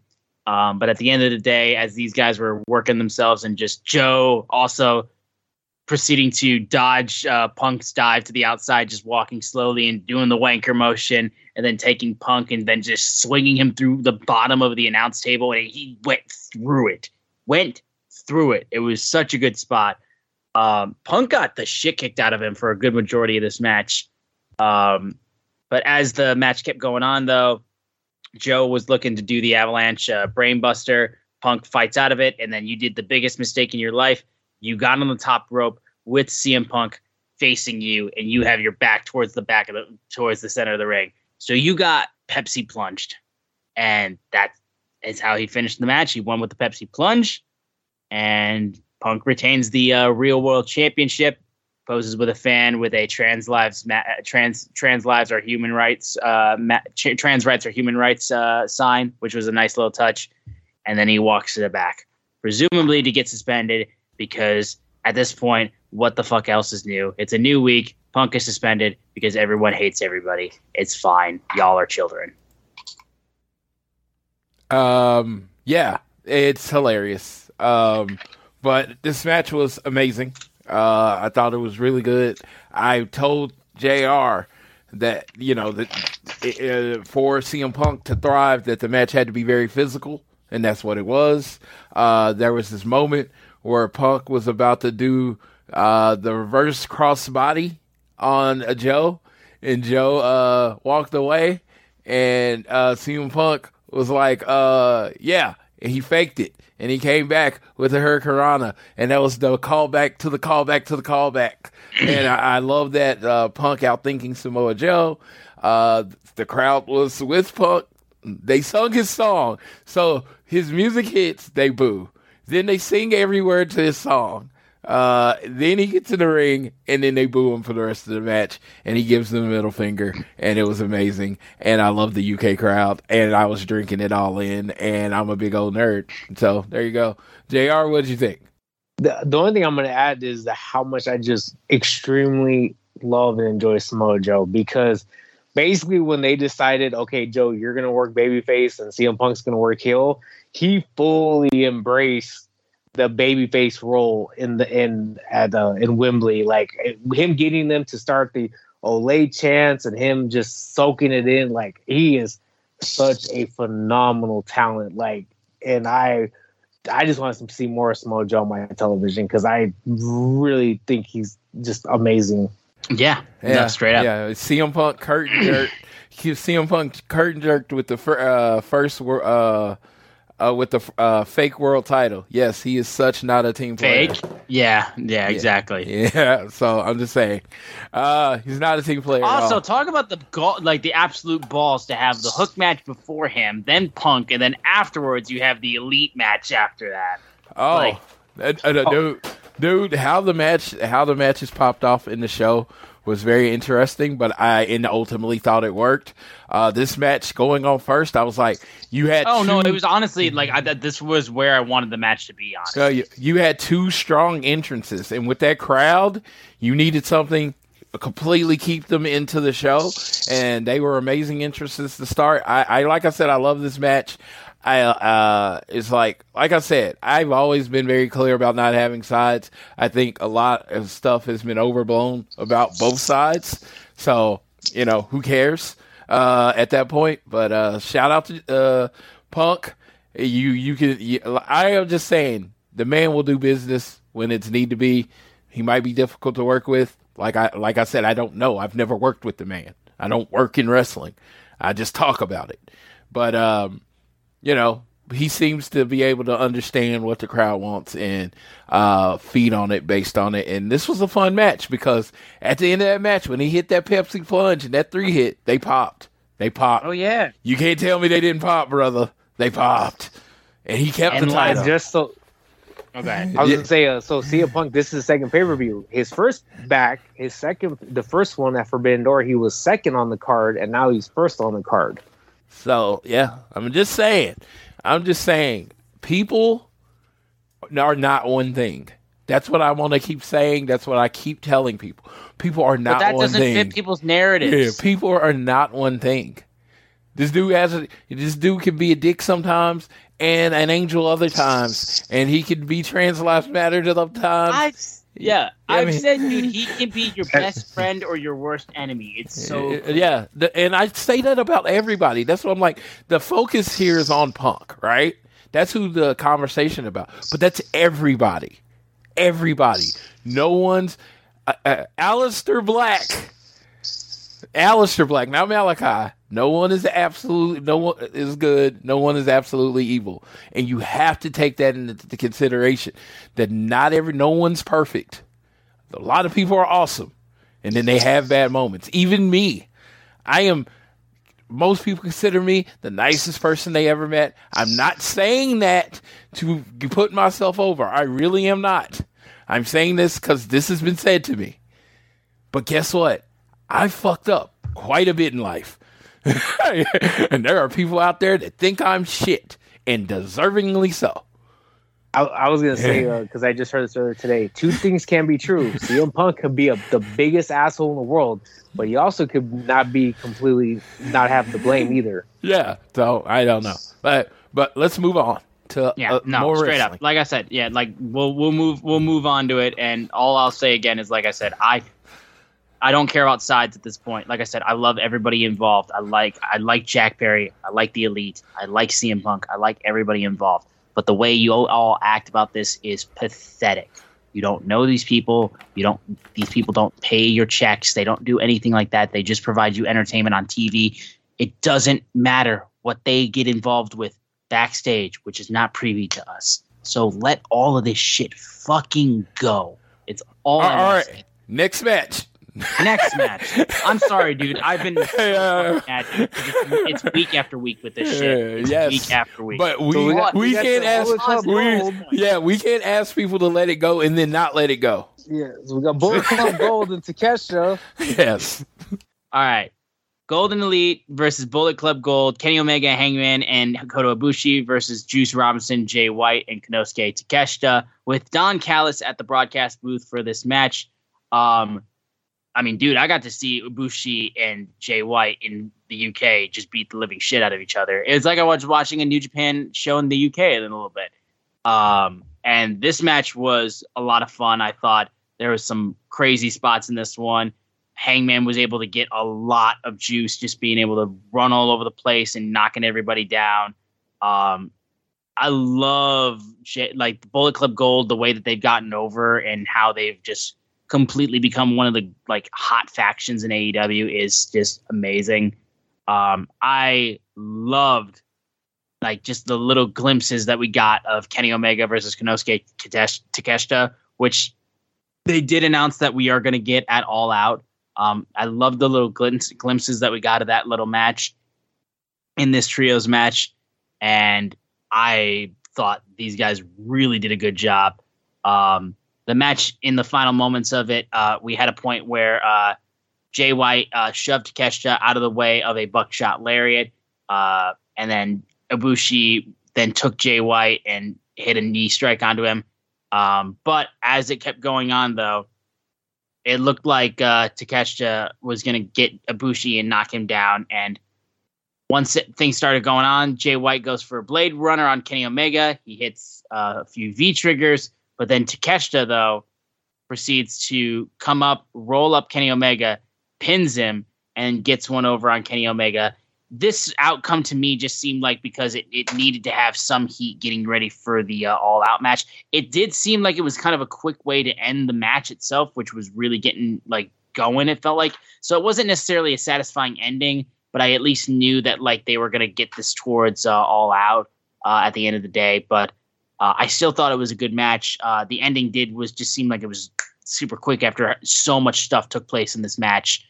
And then for it to quickly end with a roll up like that just kind of threw me off for a minute. But I still thought the guys did, like everyone was really, really strong in this match. Yeah, I really enjoyed this match. I love Jay White. Jay White is like, yeah, I just think he's a great despicable heel. Him and MJF are like understand heel work on different levels, completely different ways, and I thought that was great. Takeshita getting the pin on Kenny Omega to set up the match at All Out, perfect. This is what I wanted out of this show, to set up stuff at All Out, and that match, that pin set up the big match, Kenny Omega versus Takeshita, kneeing the shit out of each other, clotheslining the shit. His clothesline, oh my God, Takeshita, man. Like, he has my favorite clothesline since JBL. He really does. I know JBL's not a popular wrestler to talk positively about, but he has my favorite clothesline since JBL. So, he has the look. Him and Kenny Omega are going to fucking kill it at All Out. Oh, I'm so hyped for that match. JR, your thoughts about this trios match? So they got this motherfucker Kenny Omega trying to follow CM Punk. No, I'm just playing. So no, I will say this because I want to try to give different points than you guys. So we don't basically say the same topics. But one guy that I love that's a part of AEW, and it's like if Memphis Macho Man Randy Savage and Buff Bagwell had a baby, they created Juice Robinson because he is so fucking hyped and has such a great presence. And I want to say this because I saw somebody trying to drag Juice Robinson online. I'm like, dude, if you don't like Juice Robinson, there's something wrong with you, because he is just so animated and he's so eccentric and he has a great look and he is about like getting matches over and getting that heel tactics over. And I think he is a great character. What he does it very well. And seeing where he's at now to where I remember when he was like CJ Parker at NXT is like a fucking complete 180 because I see this guy, being, obviously he's a former United States champion in New Japan, but I see this is a guy, if they wanted to, they could push him to be a world champion because of the way he presents himself and he conducts himself. And with him and Jay White, they made two guys who I don't hate. I like them personally. The Gun Club, the Austin and Colton Gunn, made them relevant. And I've told this to Floyd, like when they became AEW Tag Team Champions, the Gun Club, when they beat the Acclaim, I'm like, this is the fucking worst thing that happened in tag team wrestling. Like, I don't fucking understand this. I could pick 30 teams that are better than them. And literally just with the association of Jay White and Juice Robinson and the things they've done in that association, I'm like, told Floyd, like, honestly, in 6-7 months, I could see them beating the FTR for the tag team belts and it'd be believable. Because it's about presentation and about the way you conduct yourself. And they've done a great job with Bullet Club Gold. Takeshita, as I said before in the pre-show, in our preview, he is a guy that even people who don't like AEW have said positive things about him, and I think he has a great look. I think the one thing moving forward with the feud is, and I don't like, Floyd and I have talked about this before. It's like I don't want to get so far ahead of ourselves, but once we get past this feud with Kenny Omega, because the match is going to be exciting, I wonder what their plans are for him. Because a big part of him being a heel is a Don Callis mouthpiece. So it'll be interesting seeing what they'll do once they get past this. But this match, as you guys said, was perfect. And that's actually what what the prediction I had was, this is going to set up, by Kenny Omega losing to Takeshita, is going to set up a very big match in the future. And it was funny because I was like, oh, I can't believe they're already doing it. But then it's like, well, of course they're doing it because All Out is next week. So they need a big match for the pay-per-view. And this is, when you look at what's built for All Out, is probably the match with the longest storyline. Yeah. I mean, this, like I said, the way that they can take this match for All Out and like have some real heat behind it. Like I said, I think they have a chance to do something on Dynamite to at least take something that's being built in like the match is being built towards and for just in between 7 days. And I think they have a way to really take that and then proceed to really jump off of it and use the history and use their past and everything like that to really add to the match too. So it's got me excited for that match for All Out. It's probably one of the matches I'm looking forward to out of the few that they've already announced. But yeah, like I said, this was a really good match. We move over to the AEW World Tag Team Championship match between FTR and the Young Bucks. It's FTR and Bucks 3, the rubber match to determine who is the best tag team in wrestling. Young Bucks coming out with Freddie Mercury style gear. Straight up, there was a lot of Queen and Freddie Mercury references, I will say, but we'll get to those later. I will say, honest to God, like I think this was their best match. I did have at least one thing, which was I thought like it took so long for second gear to kick in. I felt like it just felt like, we were coasting and we were coasting and we were coasting. And then like, I want to say like at least over like 10 minutes in, then we started to really kick up. And I just seemed like there was a lot of like filler in between. And it's weird to say for Bucks and FTR that there was filler because they love throwing a ton of stuff at the wall. That was just the only thing I thought, and that was more nitpicky for me. But when they did get going, and there was so much stuff, the sharpshooters that they threw on, Cash having one on the apron as well, Matt and Nick Jackson getting out of the Shatter Machine and hitting one of their own, Dax and Cash being able to do their own BTE trigger, and the callback to the previous match where Cash tries to go for the 450 splash but gets but he fails because he tried to go for a flip. I thought Floyd was going to have an aneurysm if that was the way that they lost that match again. Young Bucks Meltzer driver, but then FTR counters it, and then eventually FTR wins. They retain the AEW World Tag Team Championships. They win the series, and then they offer handshakes, and the Young Bucks turn, walk away, and leave the ring. So this was probably like close to one of my favorite, like my top matches. I think the main event might have just beat it, but this was close, I would say. This match was really good. Other than the nitpicky stuff that I said early on, which again were relatively minor, this was so good, honestly. So I think, should we save Floyd for last on this one since it's his boys? I was gonna say, JR, go ahead. Yeah.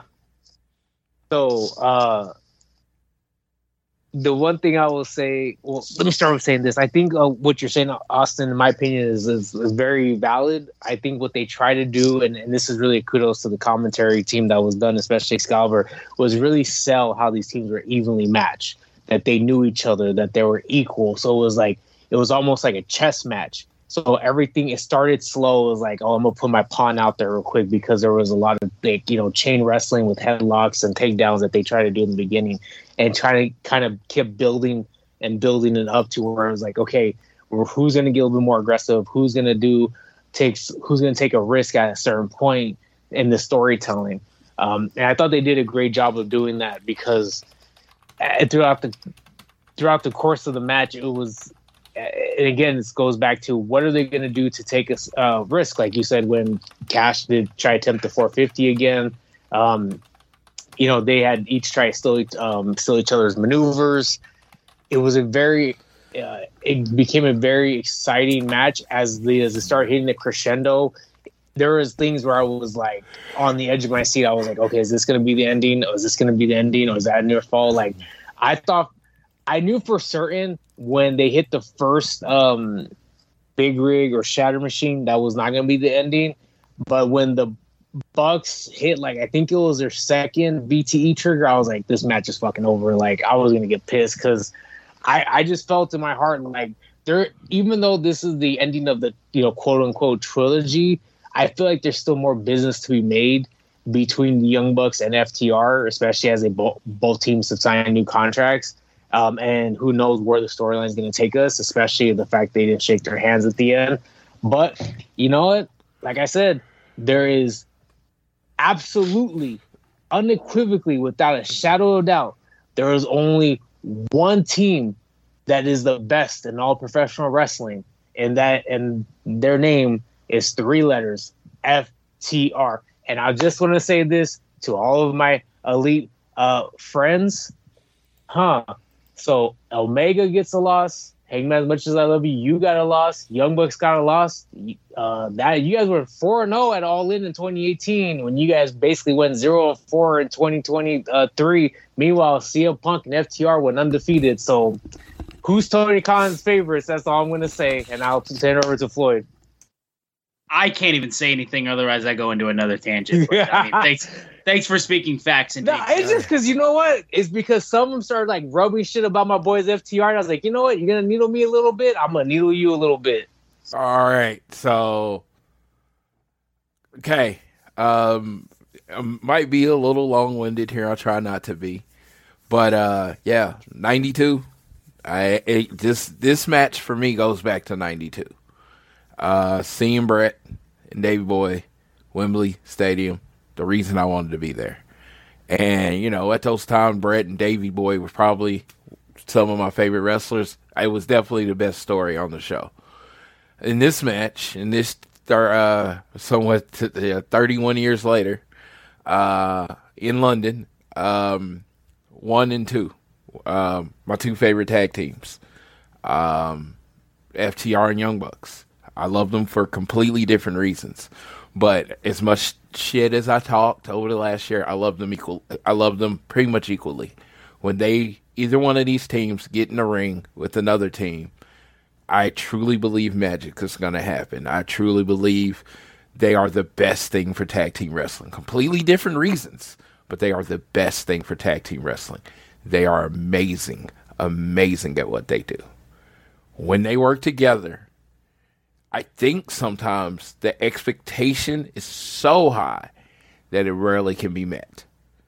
But in mine, this was a perfect tag team match. You were talking about the jumping into the filler, the trying to get up into that second gear. And all I saw on those were I saw two teams that were even. I saw them trying to one-up each other. FTR starting off with the chain wrestling. They're like, okay, I'm better at that. Then it gets a little wild, and then the Young Bucks are better than that. And then it just goes back and forth, and no one can get full in control. And when you talk the second gear, you saw them start getting full in control. And then FTR hits the Shatter Machine. I think it was Nick kicks, or was it Matt? I think it was Nick kicked out. I don't know if you knew this. First person to clean kick out of the Shatter Machine. They did mention that it was I thought it was. I couldn't exactly remember. Yeah, I still haven't heard the announcers. I'm still gonna watch it live later, but I didn't know the announcers. I knew that. I told JR before. I think they're gonna be the first team to kick out of the Shatter Machine. Remember when I said that, JR? I don't know. He might not. Oh, absolutely. Yeah. I'm sorry. Yes. Yeah. So, you're right. Yeah, it was then they hit the VTE trigger and he kicked out. Cash kicked out. Then they hit that VTE trigger again. And as much I've been very open about, I really did not care who won this match. I love both of these teams so much. I like the match happening in front of 80,000 people was the win. It really was. This match, like I said, I watched him with 1,000 people in a hot ass, not very pleasant Jacksonville Stadium, and it was great, but it wasn't the stage these men deserved. These 81,035 people is the stage that the two best tag teams of our generation deserved, and they put on a match worthy of the 80,000 people. And when he hit that VTE trigger, I can say the words, I don't care who won. But in that moment, my body told me I very much cared who won. Because my heart dropped. Because when he hit that second one, I was like, he is fucking done. Cash is done. We have new tag team champions. And he kicked out. And the 12-year-old that celebrated when Davey Boy Smith reversed the sunset flip into the pin. He came out, and I was like, oh, and I thought they were going to do a fighting spirit moment, and then FTR was just going to win, and then no. Out of nowhere, he gets in the ring, pushes him out the way, Shatter Machine, 1, 2, 3, and still the world champions, FTR. There were a couple spots. The double sharpshooter spot was amazing. They did the sunset flip reversal, but Dax didn't go all the way over. Come on, Dax, you got to hit the ground like Davey Boy did. You know better. You study more wrestling than all of us. And I just thought the little spots that they gave to the icons of the past was everything. I kind of wanted Cash to hit the big bulldog power slam. He never did that, but yeah, when he hit that the Steiner power slam, that was amazing. I'm like, understand. I have not watched this back. This is all from memory. This is all frozen in my brain, and I am very open about having a shit memory. But yeah, this match burned into my soul because this was my main event. I truly believe it should have main evented the show. I truly believe it. I know it wasn't. It wasn't, and I'm not even going at Tony. I just felt like it should have. Just the moment. It's the Omega Okada of tag team wrestling, right? FTR won in a beautiful match. And at the end, the Young Bucks stayed true to my heart. Dude, nobody tries to kill me for 20 minutes and beats me, and then I'm going to shake your hand. Fuck your handshake. I love it. That's pure wrestling to me. And it's so funny because this was the end of their first trilogy. I truly believe it's the beginning of the next trilogy. I felt like there was stuff left on the table. I felt like they left stuff on the table. Like, this wasn't going to be it. Like, I feel like they're going to wrestle more in the next year. And I think it's that FTR Young Bucks rivalry is about to hit that next level that it hadn't hit as far as hating each other. And I think you're going to get some blood feud in there. And I feel like there's going to be a dog collar match. I feel like there's going to be a 2 out of 3 falls. And I think we're going to get the steel cage at some point. And I just feel that's all coming. I might be wrong. This is all absolute speculation for me, but it's just something in it. And I tend to have a good read on what my boys are doing. I feel like this is the beginning of something, and it's about to be beautiful. This match was beautiful. It was everything I wanted it to be. And someone brought up, was it as good as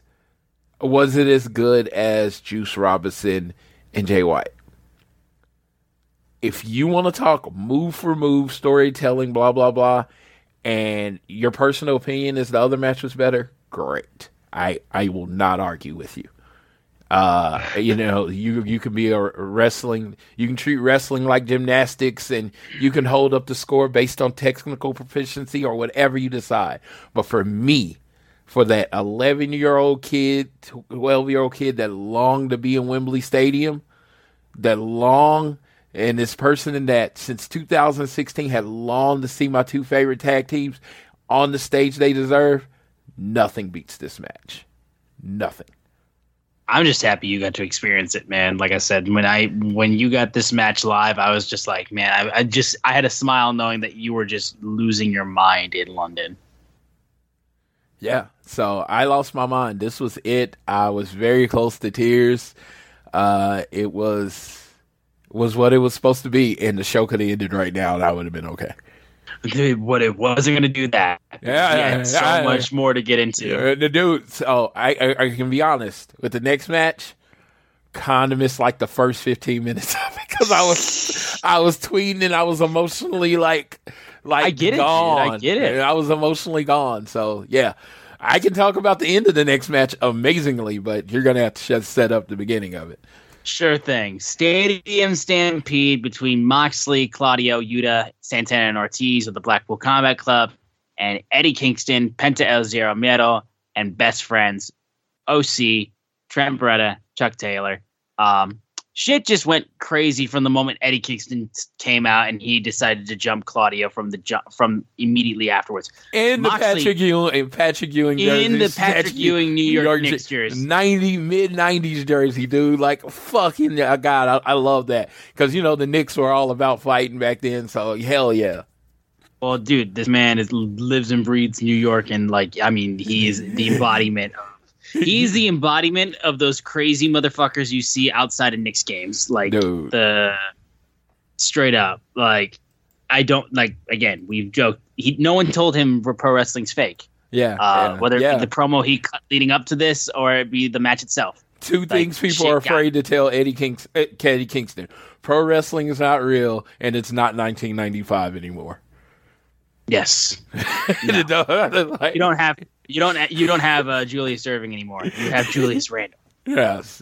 No, not the same. Moxley already from the beginning had a branding iron that he decided to use on people. There was double sling blades by Penta. Moxley then proceeds to get skewers, and those ended up getting into his head and just sticking out of his forehead. Dude, it was the grossest thing. I swear to God. There was a candlestick brought out that was covered in barbed wire. Moxley took a fork and decided to stab Orange Cassidy to pieces. Claudio and Eddie Kingston were fighting through the concourse and up into the crowd, into the stands and stuff like that. They literally had to go split screen basically just to show all the crazy stuff that was happening in this match. There was a plank covered in barbed wire that people got thrown to. I especially love, though, more than anything, two things. One, a white minivan pulls up at one point towards the ramp, and it's Sue, and she brings cookies, and cookies get thrown. The one thing that I thought was weird was that because there was a point where Penta was taken out of the match basically because it looked like he was hurt. The announcers and the film team did not make it fully clear to those people that he's being taken out or stuff like that. So when he returned and he was back as Penta Oscuro, that kind of fell flat to me. I'm not going to lie. It just seemed like it came out of nowhere. In the end, though, it didn't matter because I got my favorite thing, which was Orange Cassidy and the Best Friends catching Wheeler Yuta in a hug, just like old times, before they just proceed to beat him to the ground, which was so good. They had a screwdriver get brought out again. It seemed like Claudio was going to kill Orange Cassidy with a giant swing. And then, like I said, it keeps going. But eventually, Trent superplexed Ortiz, and he gets him through 2 tables. He nearly fell at one point, too, but he was able to still make it happen, and it was a great spot. Then Orange Cassidy proceeds to go ahead and get 3 orange punches, and he's like, I can't get this man down. So he gets duct tape, puts it around his fist with the tape facing outward, breaking a glass bottle into a bucket. I wonder if that was real glass. And then proceeds to smash his fist into the broken bottle, getting the glass into his fist with the duct tape. And then as the match goes on, Eddie Kingston gets a steel chair and barbed wire and straight up just knocking out anybody that's getting in his way, and takes Claudio, beats him with the chair that's covered in barbed wire. Moxley and them stare down, looks for the paradigm shift, but then Eddie Kingston hits the spinning back fist. And then that's when he tackles Jon Moxley through a table. Orange Cassidy then takes a orange punch with the broken glass on his fist, knocks out Claudio, and the babyface is winning. And it finishes with Eddie Kingston and Jon Moxley through the table, both flipping each other off as they're barely conscious. This shit was ridiculous. Like, absolutely dumb, stupid insanity. You had your wrestling classic with the tag team match between FTR and the Young Bucks, and now you just got absolute dog shit, garbage wrestling insanity. This was a lot of fun, but I will say it felt weird that this went right after the super old school, not even old school, but just the super technical, high flying, pro wrestling tag match. But I still thought this was so much fun, honestly. The addition of Sue and the cookies alone made it so much fun. But yeah, I thought this was heavily enjoyable. Go ahead, JR. Yeah, if this is the type of thing that you liked, then yeah, I'm happy you liked it because it was fucking nuts.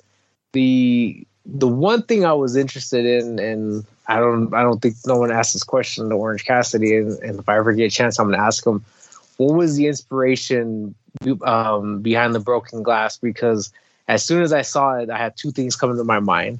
One was one of my favorite Jean-Claude Van Damme films, Kickboxer, where at the end of the film he has the kickboxing match with, I believe it was Tong Po, I believe was the villain in that one. I don't want to confuse it with Bloodsport. And they basically tape their fists with the rope, and then they dip it in glue and dip it in broken glass. Or the other one that also came to mind was, I remember in ECW, Ian and Axel Rotten had a Taipei death match where they taped their fist and then stuck broken glass on it and proceeded to fight in the ECW arena. So I was just wondering what was the inspiration behind that for Orange Cassidy. I was a little bit shocked in the ending because it was not an ending that I expected, which eventually would lead to, what could potentially be a match at All Out. I thought it was going to be somebody in the Blackpool Combat Club going over, or what the Floyd's prediction was, Eddie Kingston defeating Claudio and setting up a Eddie Kingston versus Claudio for the Ring of Honor title at All Out, which we got a different ending, which was Orange Cassidy going over. Yeah, yeah. When I got to the end and I was like, oh, it was right there, and I was like, oh yeah, I was right. Eddie Kingston hits the first one, hits the second one. Oh yeah, he's about to pin Claudio, and we're gonna get the match for the ROH title at All Out. And I was like, oh yeah, I'm right. And then Orange Cassidy hits the big punch and then gets the pin on Claudio. I'm like, I was almost right. I was so close. So close. Unpopular opinion. I'm over the Blackpool Combat Club. And it's been that way for a while now. I feel like it's the same thing over and over and over. Blackpool Combat Club is how Roman Reigns has described it with the missionary position. It's clusterfuck out over and bleeding and weapons and blah, blah, blah. And it's the same thing. I'm not a super street fight guy. But you can usually throw a clusterfuck on and I'm okay. Blackpool Combat Club and those type of matches, I am over. If they could go from now to January 1st without being in another street fight, stadium stampede, anarchy in arena, blood and guts, good Lord. They should just, if Brian Moxley can go 2 weeks without bleeding, I could reset. 2 weeks. 2 weeks, 14 days without bleeding. I'm pretty sure he's bleeding right now. Just over it. I will agree with you on that matter. I do think that we have reached all we can kind of do with the Blackpool Combat Club, honestly, at this state. It just seems like we've hit a wall creatively of what we can do with these guys. As a group. They're in a group. Why can't they go off and do their own singles ventures? Again, they're amazing at doing wrestling. I mean, Wheeler Yuta won me over doing amazing wrestling matches. Claudio's been killing in this year in singles matches. Jon Moxley, when he has a singles match, it's great. They want to do tag matches, but it's just the street fights and the weapons, and it's like every time you got to try to raise it to a different level, and it's just like somebody's just going to get actually stabbed, which Jon Moxley got stabbed in the head. Okay? This is... As a person that just likes regular ass wrestling a lot of times, it's been too much for me. And I don't want to be old man wrestling because I love to say that I can find fun in pretty much anything. It's just too much of the same thing right now. I'd rather watch a match full of wrist locks than see somebody get hit with another table. Yeah, I mean, the minute that the Blackpool Combat Club relocated to Cincinnati when William Regal left AEW, it's really kind of been a miss with a lot of violence. I think the other thing too is I don't know if we can honestly say that they're in a better position now than they were a year ago. It just feels like it's just been stagnant. Like, yeah, Wheeler Yuta has gotten a few wins. But it just still everything just feels exactly the same as we were this time last year with all the members of the Blackpool Combat Club. There has not been a progression in anybody, in my opinion. I just don't feel anybody has progressed further by being in this trio. So I think maybe we need to, maybe everybody go their separate ways. Claudio go defend the belt. Your Ring of Honor World Championship. Wheeler go back to Ring of Honor. Try to do something in their division, and then Moxley, go home. Hey, you're supposed to take a vacation. It's been a year you're supposed to take a vacation. You didn't take it. Go get it. Yeah, no, I think that's fair enough. We'll move over now to the AEW Women's World Championship match: Hikaru Shida versus Saraya versus Toni Storm versus Dr. Britt Baker DMD. Saraya comes out first, and she has Queen's "We Will Rock You" blasting through Wembley Stadium. As she literally walks out with her Fighting With My Family peeps, her legit wrestling family and her blood family. And I was like, well, she ain't losing. Like, this is a champion's entrance through and through. It was awesome. Honestly, it was such a cool moment. One of the best entrances of the night. And I gotta be, was I happy about the one women's match on the card? I mean, no, but, let's be honest. Do I really care? Not really. I wasn't. But, dude, they kind of tried to make up for it with the entrances because all four of them got epic entrances. Like, all four of them got epic entrances. Like, they all got their money. They got their moment with the 80,000 people. And I'm just going to say this, and this is just a small detour before we actually talk about the match. I feel like you shouldn't listen to what people say. You should watch what they do. TK shows you exactly how he feels about the women's division every time he books a card. And when someone tells you, hey, this is what I'm serving, and you want to order off menu, yeah, that's probably not going to work out. Tony Khan has a menu that he prepares and he wants you to have. It's prefix, no substitutions. So if you are itching for some women's wrestling, more women's wrestling, probably not going to get it here. I will never tell anybody not to watch AEW. Always watch AEW. Always support the brand. But I don't ever think it's going to be this 50-50 woman-men show that you want. I don't even think it's going to be 60-40. I think 70-30 is your best bet. I don't think that's a bad thing against Tony Khan. I think you're allowed to produce the type of show you want. It's your money. It's your company. You produce the type of show you want. Because, unfortunately, financially, numbers-wise, do all the things, doesn't seem like there's a reason to put on more women's wrestling from that side. I mean, of course, there are a lot of talented women in AEW, and I want them all featured. But business-wise, and me and JR always talk about, like, business-wise, I always say, business-wise might not go with what I want, but what is smart. Business-wise, you put on what people turn it on for. And you don't put on what people turn it off for. Unfortunately, people tend to turn it off for women's wrestling. It sucks. But it happens. That's not on TK. No, but even still, though, I will say, because like I said, I watched this four-way, and I was thinking of the four-way from the first All-In, though, and how good that match was. And this match was really fucking good. Like I said, even with like this being they understood the assignment. They knew what the assignment was, and they're like, okay, let's kill this. And they 1,000% did it. I loved the start with Saraya and Storm working together, but then eventually it just broke down immediately with them pinning Britt Baker over and over and over again. But they just were fighting over who was going to pin her.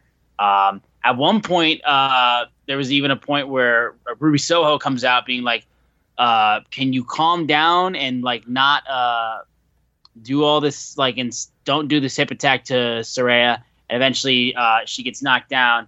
And then Shida, like basically at some point though, Ruby Soho proceeds to get hit by Toni Storm, and she's like, "Oh my god, I'm sorry." And then she just like screw this and walks back up to the ramp.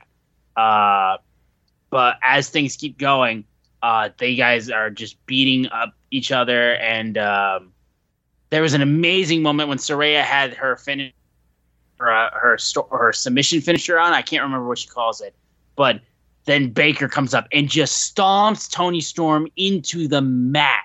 Like her head bounced. Like one of the best spots of the night, honestly.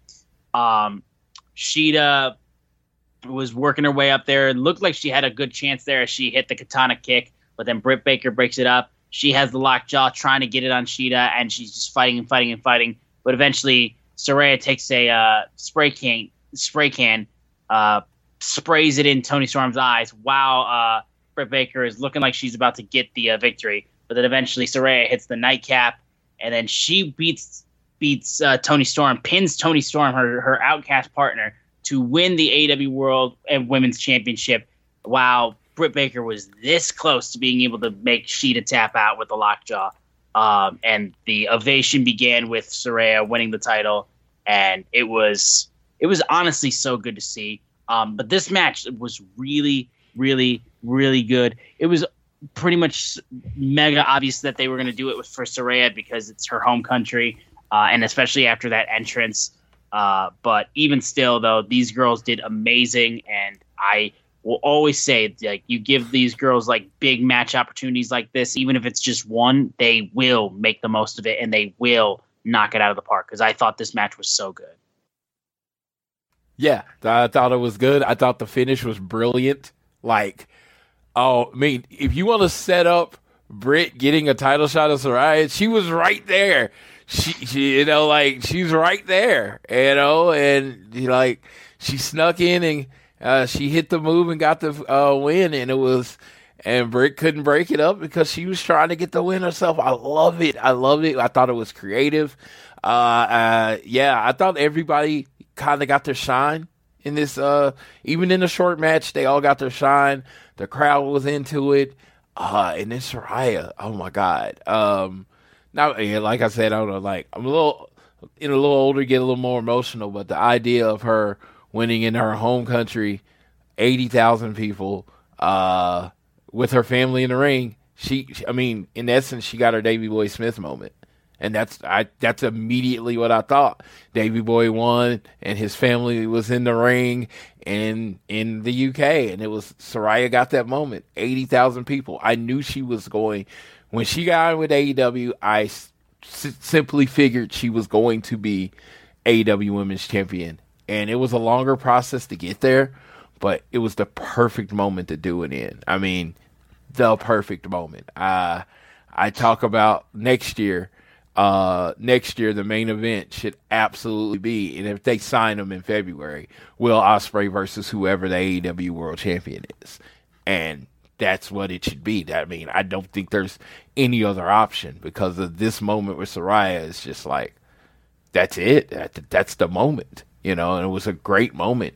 And if anybody has a complaint about it, like Saraya shouldn't have won, dude, that moment, what it meant to her, what it meant to her family, what it meant to that crowd, yeah, you're wrong. JR?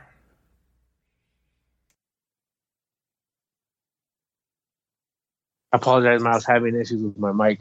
The one thing I really did like about this match, so when this match was starting, I was like, okay, how are they going to turn Saraya and Toni Storm against each other? And when they did the spot with her mom, I was like, that was tremendous. Like, that's exactly what they needed to do to get that heat. So I really did enjoy that. And I like the ending because I think when you look on paper, and I say this, it's not to be maliciously, but like, on paper, Saraya and Britt Baker are the two biggest stars in their women's division. So it leads you to continue the feud they had last year and this time for the belt. So I think it makes sense to kind of put some energy in that back in the women's division, because for all intents and purposes, as you said earlier, and we've said in previous podcasts, it seems a little stagnant.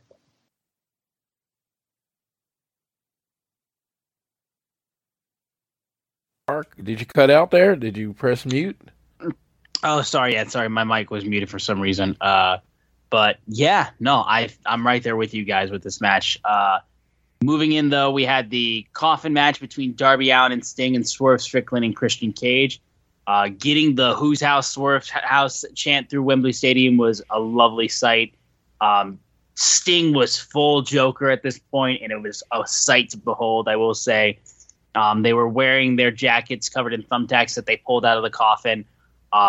Christian tying up Darby's arms with tape behind his back, and he was still able to hit a moonsault with his wrist taped up behind him and like cannonball diving to the outside. Like, I love Darby so much that him doing this. And Swerve and Christian are two of AEW's best heels right now. Honestly, I'm not afraid of saying that. And Sting was able to get a lot of really cool stuff in this match. And yeah, I loved the ability to get Luchasaurus included in there, and then also get Nick Wayne in there as well. But as it was going and going and going, it looked like Sting was going to go ahead and splash on both of them in the corner and get Christian and a Scorpion Deathlock to hold him there for a bit. Swerve hits him in the back with a steel chair. He no-sells it. But eventually, the Christian Cage takes a low blow with a baseball bat, and then they jump Sting and beat him down. But eventually, Swerve goes for a 450 splash onto the coffin. Sting gets out of the way, and it looks like it fucking hurts. But eventually, as they are shoving Christian Cage out of the way and gouging his eyes out with Darby, Sting's able to get a Scorpion Death Drop on the coffin. And then Darby proceeds to then take Swerve and dive onto the coffin and then eventually the lid is able to shut with him hitting the coffin drop and shutting it on Swerve. This was fun, honestly. It wasn't anything like insane, but it was fun, and I've always said that Sting and Darby together are great, and Christian and Swerve Strickland are two of AEW's best heels. So I thought this was just a nice little fit. I like the ability to get Nick Wayne and Luchasaurus featured on the show as well. But I thought this was fun. I didn't have anything like over the moon crazy to say about it, but it was fun at least. I did enjoy it. I'll just say I agree with you, Austin, on that. I think it was, when I look back in at the career of Sting, and Sting has had a lot of moments, but it's crazy that him at almost 60 years of age, he has never been in a crowd as big as this. Like, he was at 31, but like that was significantly different than Wembley. I mean, Floyd, you were there. I mean, you can compare 31 and Wembley about how significant bigger this crowd was for him. And Darby, like, dude, I love you, man. Like, I really do, but you're gonna kill yourself. Like come on, man. Like, I love you, but let's dial it down a couple of notches in some of the situations. I mean, obviously this was the moment, but like, dude, oh my god, every time like my eyes shudder when he fucking just doing coffin drops on caskets and diving like through tables and stuff. Is just like, this guy's gonna kill himself one of these days for us. Yeah, when he jumped and just landed on the casket back first, I was like, oh god, that's so unnecessary. It is, really. But it's actually the reason I got turned on him. I'm like, this dude gives everything for his craft. He gives his body, he gives everything for it. You can't do anything but respect someone like this. And it's just like the amount that he puts on the line every time he wrestles.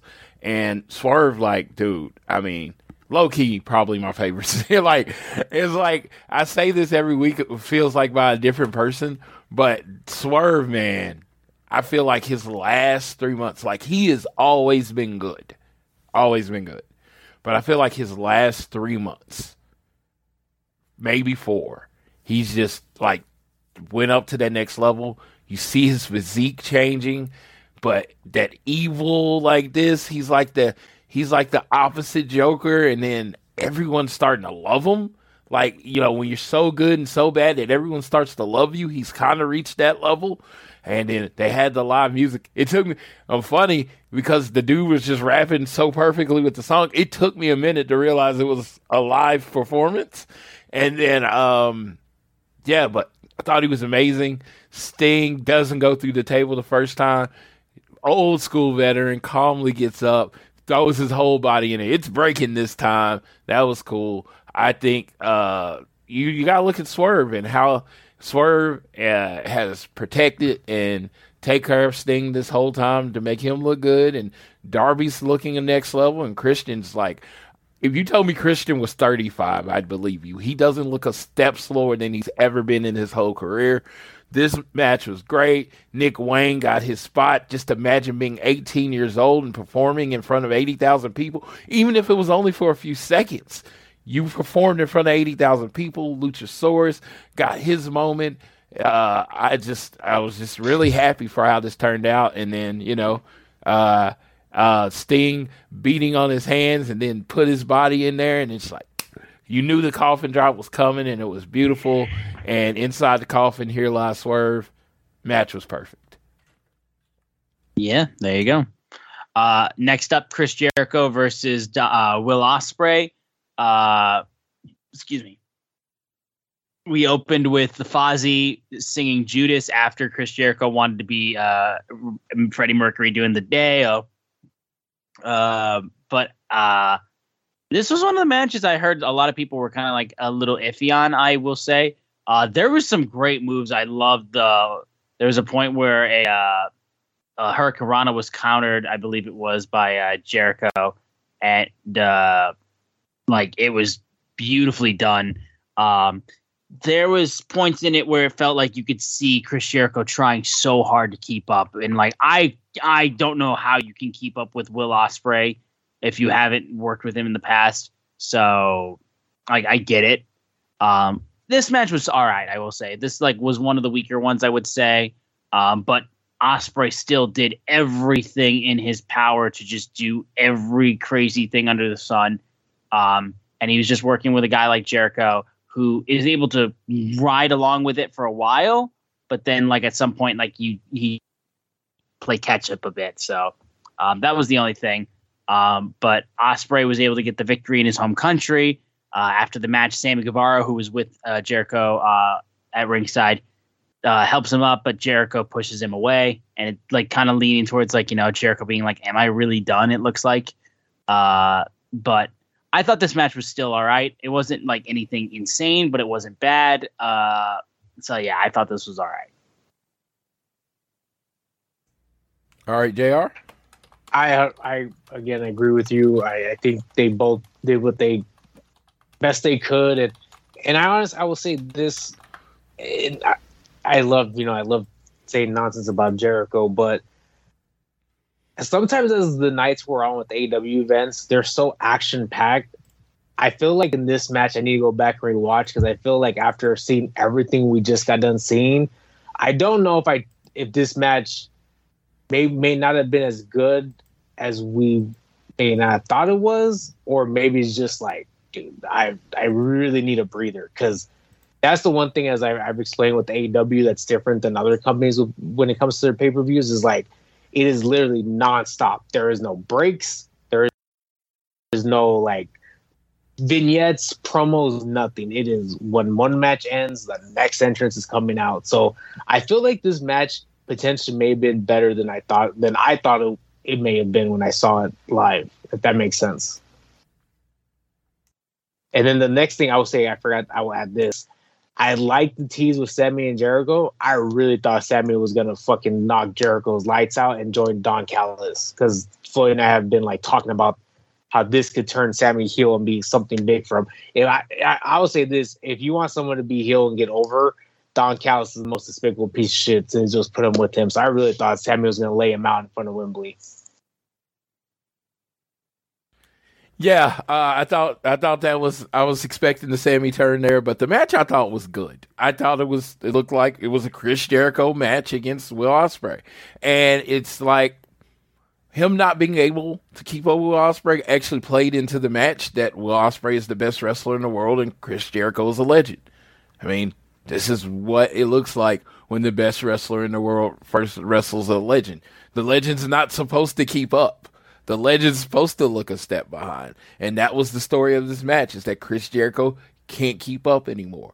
Why was Chris Jericho frustrated in the match and pushed away Sammy? Because Chris Jericho doesn't have it anymore. He tried to turn it on, and it wasn't there. He tried to flip the switch, and the switch wasn't there. That told the story of the match, and it was beautiful. And I loved listening to 80,000 people sing Fozzy, and then Elevated came on, and that pop Will Ospreay got in front of 80,000 people, the most people he's ever been in front of. Man, it was just amazing. I really enjoyed the match. Canada versus the UK. I even like another shout out to Brett and Davey Boy. You got it all through the show. I don't even know if they meant to it, but Canada versus the UK in that match. And the UK won. The UK won against Canada again. UK versus Canada undefeated. So, I thought this match was brilliant. And it was like I said, if they may have been botches, but the botches actually helped the story of the match. I don't even know if they were botches. I mean, Chris Jericho's so intelligent, he might have been doing that on purpose. But it helped the match because it looked like Jericho couldn't keep up, and that was the story of the match. All right. The penultimate match, you had the World Trios Championship between House of Black and the Acclaimed. First off, a lovely tribute to Wyndham Rotunda with them bringing out a little lantern, which was awesome. They left it at the top of the ramp. And this match was also pretty good. I will say, honest to God, like one of the only main things I truly remember was when Julia Hart got in the ring and decided that she was going to get in the face of Billy Gunn, and Billy Gunn just was like, suck it. And then they proceed to knock her down, hold her, while Anthony Bowens drops Scissor Me Timbers on her. And honest to God, dude, that was the one thing that stuck with me. The match itself was also, again, solid enough. It was cool to see Billy Gunn like get a match like this And in the end of the day, though, they were able to set up for the arrival and the mic drop for a second time at one point, pinning Brody King. And the Acclaimed win your trios championships. And they do a big scissor me daddy ass in the middle of the ring to get the crowd going crazy. And yeah, Billy Gunn is a trios champion, so he has a championship in AEW. The match served its purpose and did a good job with it. But I will say the only thing I truly remember was scissor me Timber's son Julia. Yeah, I didn't want the Acclaim to win, but I knew they were going to win. Congrats to Billy Gunn. But yeah, to me, the best trio champion ever lost, and they should just win the belt back Sunday if it was up to me. I got nothing else to add. It was like, right. It was the right decision. It's just not the decision I would have made. Yeah. But now, main event time. MJF versus Adam Cole for the AEW World Championship.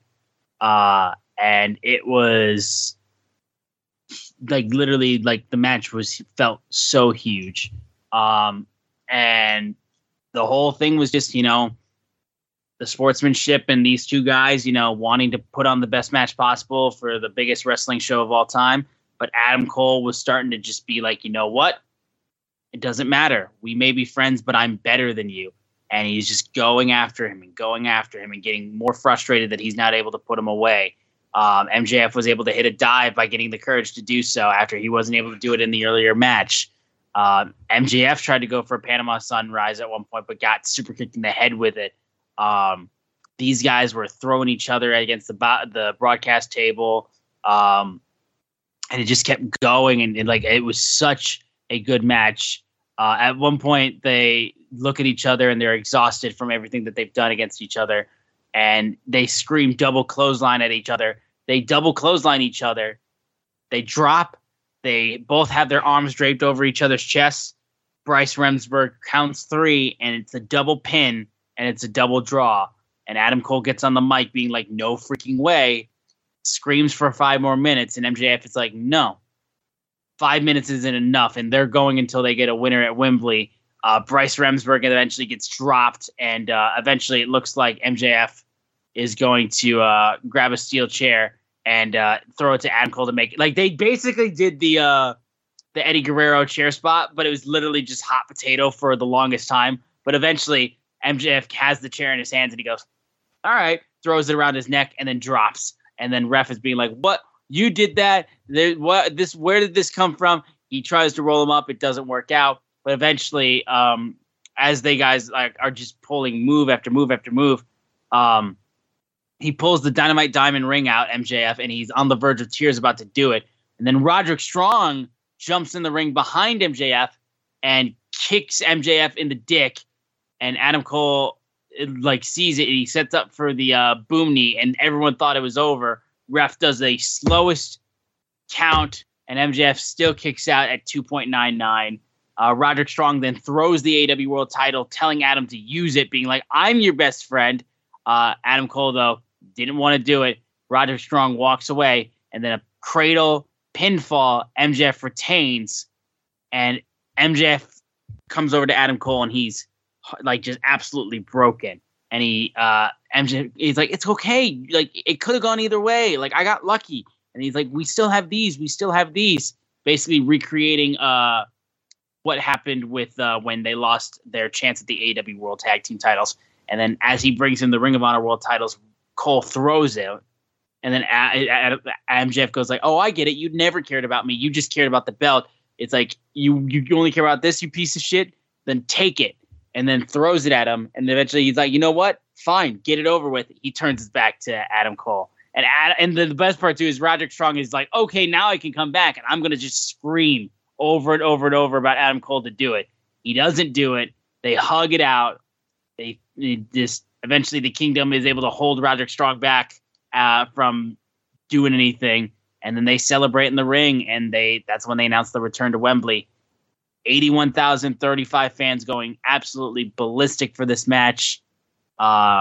It was a great match. I get there was a lot of shenanigans in the match and it was very melodramatic, but I love this shit, dude. I thought it was so much fun and it was such a good match and had some great near falls. And as it kept going on, you truly didn't know where it was going to go.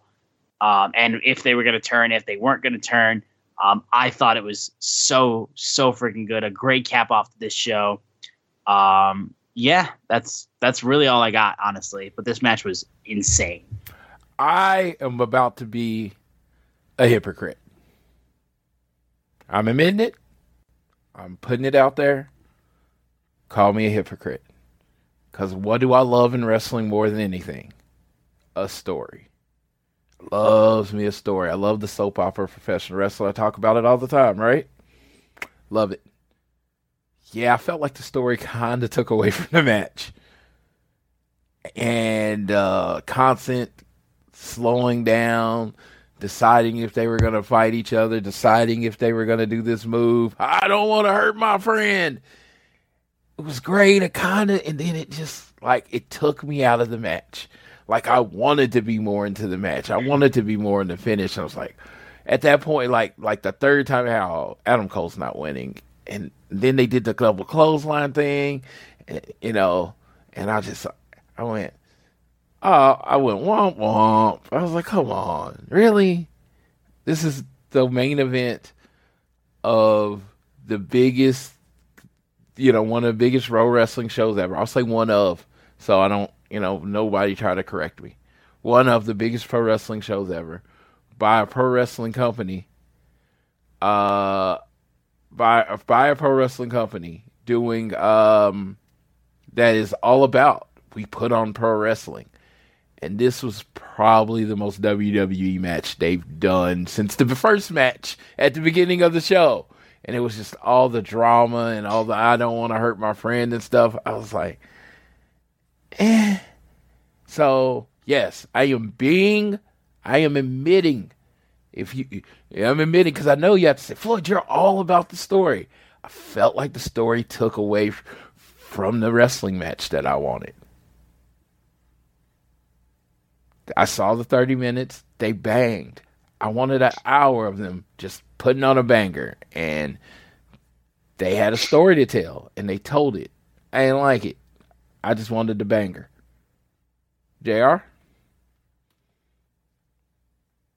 I'm not going to lie. I felt like as we got closer towards the ending, I started focusing on what's the story, like who's going to turn, is Adam Cole going to cheat, is MJF going to hit the tombstone, I knew the draw was not going to be the ending, so I know that was like some sort of swerve, but I spent so much time trying to figure out who was going to turn on who. Even after the match was over, I was still focusing on that because I'm like, something has to give. And I thought like it was, it was going to happen. We've been talking about it. So I'm just so lost in what's the end result of this feud. I think there's obviously a grander plan that's out there that I wouldn't even say who, but it involves other people. But yeah, I agree with you. Like for me specifically, I felt I was like losing interest as the match was progressing and focusing more on what's the story that they're trying to tell instead of just focusing on the match. And I think it really happened when, when they got outside to do like the tombstone, and it was like, oh, is he gonna use the tombstone? And then when it's like, oh, is he gonna use the belt? And then that's when all that, I felt like I was losing my focus on the match itself and worrying more about the other things. So, yeah, I completely understand, but I want everybody to know I understand. This pretty much goes against everything I say most of the time. They lost me on it, though. All right. Well, I will still heavily disagree. I had so much fun with this match and the ridiculousness of the story. And it seemed like the fans were really into it. It seemed like some people were really into it. It was just like, It's just I don't know. I think I added like the whole idea of the spectacle, the AEW biggest show ever. I wanted to end with something that I'm gonna remember forever, and all I'll remember is, hey, that you match wanted you wanted the tag main event so bad. No, I mean honestly, yeah, because it was a great match, and that's what I wanted the show to end with, was a great match, and this was a great story, not a great match. Okay. Well, that though was AEW All in London, as they announced that they were doing All in London next year. Like I said, top to bottom, the show was really, really good. I will apologize for my anger. I will say firmly, I've been up since like 7 a.m, and it's 2:41 a.m. right now where I am. I'm tired, and honestly, I just got mega cranky when I had my rant. So I will apologize to you guys about that, and I will apologize to the fans about that. It is not supposed to be that serious, and I say that while also taking this shit way too seriously, been getting mad at wrestling fans and stuff like that. I honestly need to take a step away from Twitter with the whole ordeal on that, so I will apologize on that. But regardless of the fact, though, All in London, amazing show. I had a lot of fun with, and I'm happy that my boy Floyd was able to be there for such a huge, monumentous event. We were both at the first All In. He was at the first All In London, so it's good to see that he had a good time as well there. August 25th, 2024. Your boy plans on being there again. In a lot of ways, because I've said 40 will probably be my last WrestleMania for a while. In a lot of ways, this will probably place your WrestleMania. London's a beautiful city, and there's so much to see. I think I could go 5 more times without seeing it. And the fact is, it's close enough to other parts of the country. It's 3.5 hours away from Paris. I could go do that kind of stuff. I could go to my home country of Scotland. So it just seems like, as far as new experiences, going to the All-In show in London is probably going to be my best bet for the next few years. And my wife's already signed up for it, and she's the boss. So there you go. There you go. There you go. But I hope to do it with JR. I hope to go with JR one time. Well, I didn't mean to say do it with JR. I hope to go to the show with JR. Excuse me. Yeah, I hope me and JR get to go to the show, and then we can go pose in Harry Potter pictures together. Well, as I was saying earlier, AEW likes picking some very bad times for educators to do events. But I alluded to this earlier because there was one very significant thing that came after they announced All In 2024, as I'm doing the dates in my head. And I was alluding to this earlier, I said, AEW going into as they're rounding through the 4th year and into year 5 next year. Things are going to change. And one of the things is, we were used to 4 pay-per-views, Double or Nothing, All Out, Full Gear Revolution. Then came Forbidden Door last year. Now we have All In.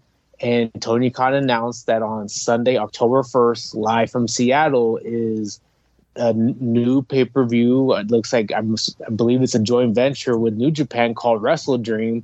And it is a tribute to Antonio Inoki. So this will now be our 6th pay-per-view this year, or will be our, by the time we get done by the end of the year, it looks to be 6 total pay-per-views, if I'm doing my math correctly. Yeah. We're getting more pay-per-views. You're correct. It's 6. It's going to be 6. So that's very exciting. It's very different. If you count Forbidden Door, it'd be 7, right? So we have, I'm 7. Yeah, it will be so Revolution, Double or Nothing, Forbidden Door, All In, All Out, and then Wrestle Dream will be 6, and then Full Gear would be 7. Yeah. So yes, this is. But with that being said, I do hope to eventually. I've been to London to see UFC at the O2, which was a phenomenal experience. My goal is to eventually see a big stadium show in Europe. So I would have to figure how is that going to work around school, because literally, again, Sunday was Wembley, and then today is our first day of school for the fall 2023 school year. So, and it'll be the same thing like that every year as long as they keep running the end of August. Yeah, the bank holiday. I was, Forbidden Door pretty much ended my AEW pay-per-view streak. And if it didn't end there, it was going to end this Sunday with All Out because, they're adding so many pay-per-views. I'm not even putting all my pressure on myself to keep up. And the next show's in LA, so next show, technically, I guess the next show would be in Seattle. But, hey, gives me every reason to just call it quits now. I'm not even putting that pressure on myself. I'm going to go to the ones that I can, that make sense to me. And, yeah, that'll be the way it goes going forward. But, yeah, I loved it. I loved my run during this 4 years of AEW. Like I said, the only pay-per-view I would have missed that they let people into was Forbidden Door, and and that will be it. I'm like, that was a beautiful run. AEW is growing. They are transitioning, and with that, I'm not going to be able to grow as fast as them unless a lottery hits or some shit. Yeah, for real. Yeah, for real, honestly. I'm gonna have to start, living reality. It was a great run. I mean, I've been fortunate enough to make it to some shit I didn't think I could. That I logically probably either shouldn't have went to or couldn't have been to, and everybody always adjust for me. But it's time to I'm gonna watch more shows at home, have more parties, have more people over. It'll be fun. Yeah, for real. But overall, guys, that's going to do it for this episode, I think, of All Things Elite. I do think me and Floyd are going to do another episode after Dynamite, talking about that and then talking about the All-In card, or at least what's available. Yeah. I mean, the All-Out card and what's announced at that point. I'm going to wrap things up because, like I said, I am fucking tired. I don't know how I'm still awake, honestly, if I'm being straight. But guys, thank you guys so much for tuning into this episode of All Things Elite. Thank you for putting up with me being a salty bitch. And thank you to JR for being here, dude. We loved having you here talking about All In and just being able to rap about this show and how huge it was for AEW and how huge it was for pro wrestling, because it really, really, really was. It was very fun. I appreciate talking to you guys. It was great to do a preview and review. And like I said, I really think just in general, we could do more of these. And like I said, the UK European fans are so passionate that they deserve, I think, 2 shows like this a year, and it's Absolutely. Great for them. So shout out to all of the UK, Europe, that came out for that event, and people that like Floyd that made the trek from North America over there to London for the show. All right. Well, you guys be sure to continue to download this fine show on Google or Apple Podcasts. If you listen to us on Spotify or wherever you choose to listen to us, please give us a share with your friends, family, coworkers, whoever you wish. And you can also leave a rating and a review and subscribe so you don't miss a single episode. You can follow us on Twitter at ATElitePod, at Social Suplex are the guys that make this show possible. Please check out all the other shows they have on their network. I am at Austin Sumowitz, SZUMOWICZ. Floyd is at Floyd Johnson Jr., and JR is at Lucha Professor. And with that, I will go ahead and pass it off to Floyd as we celebrate this huge, momentous occasion, All in London, the biggest wrestling show of all time, an absolute outstanding accomplishment. And considering we were 5 years removed from the first All In, what a way to have this take place. I will send it off to Floyd so he can take us home for this episode of All Things Elite. Yes, I'd like to thank everybody last week when I was having passport issues, all the people that reached out, let me know. They wish me the best of luck. Thank you. Shout out to Jason J-Ro. He's like he had my back in a unique way. I'll just say it like that way. I'll say it like that. But yeah, shout out to all of you that were, and I got it all taken care of and was able to go, had the time of my life. None of this is lost on me. How lucky I am to get the time and all that stuff to do this, but also not lost on me how hard I work. Because guess what? I got home after being in the plane for 11 hours, whatever the plane was, I got home and I sat here for 30 minutes and then I signed in and worked. So understand, I work very, very, very hard to do what I do. And I do it because I love it. And I hope we do this show because we love it. People were talking about getting media credentials for a show, and I was like, I'm good. I'm like, hey, I was like, if Austin wants to take that on, I fully support him.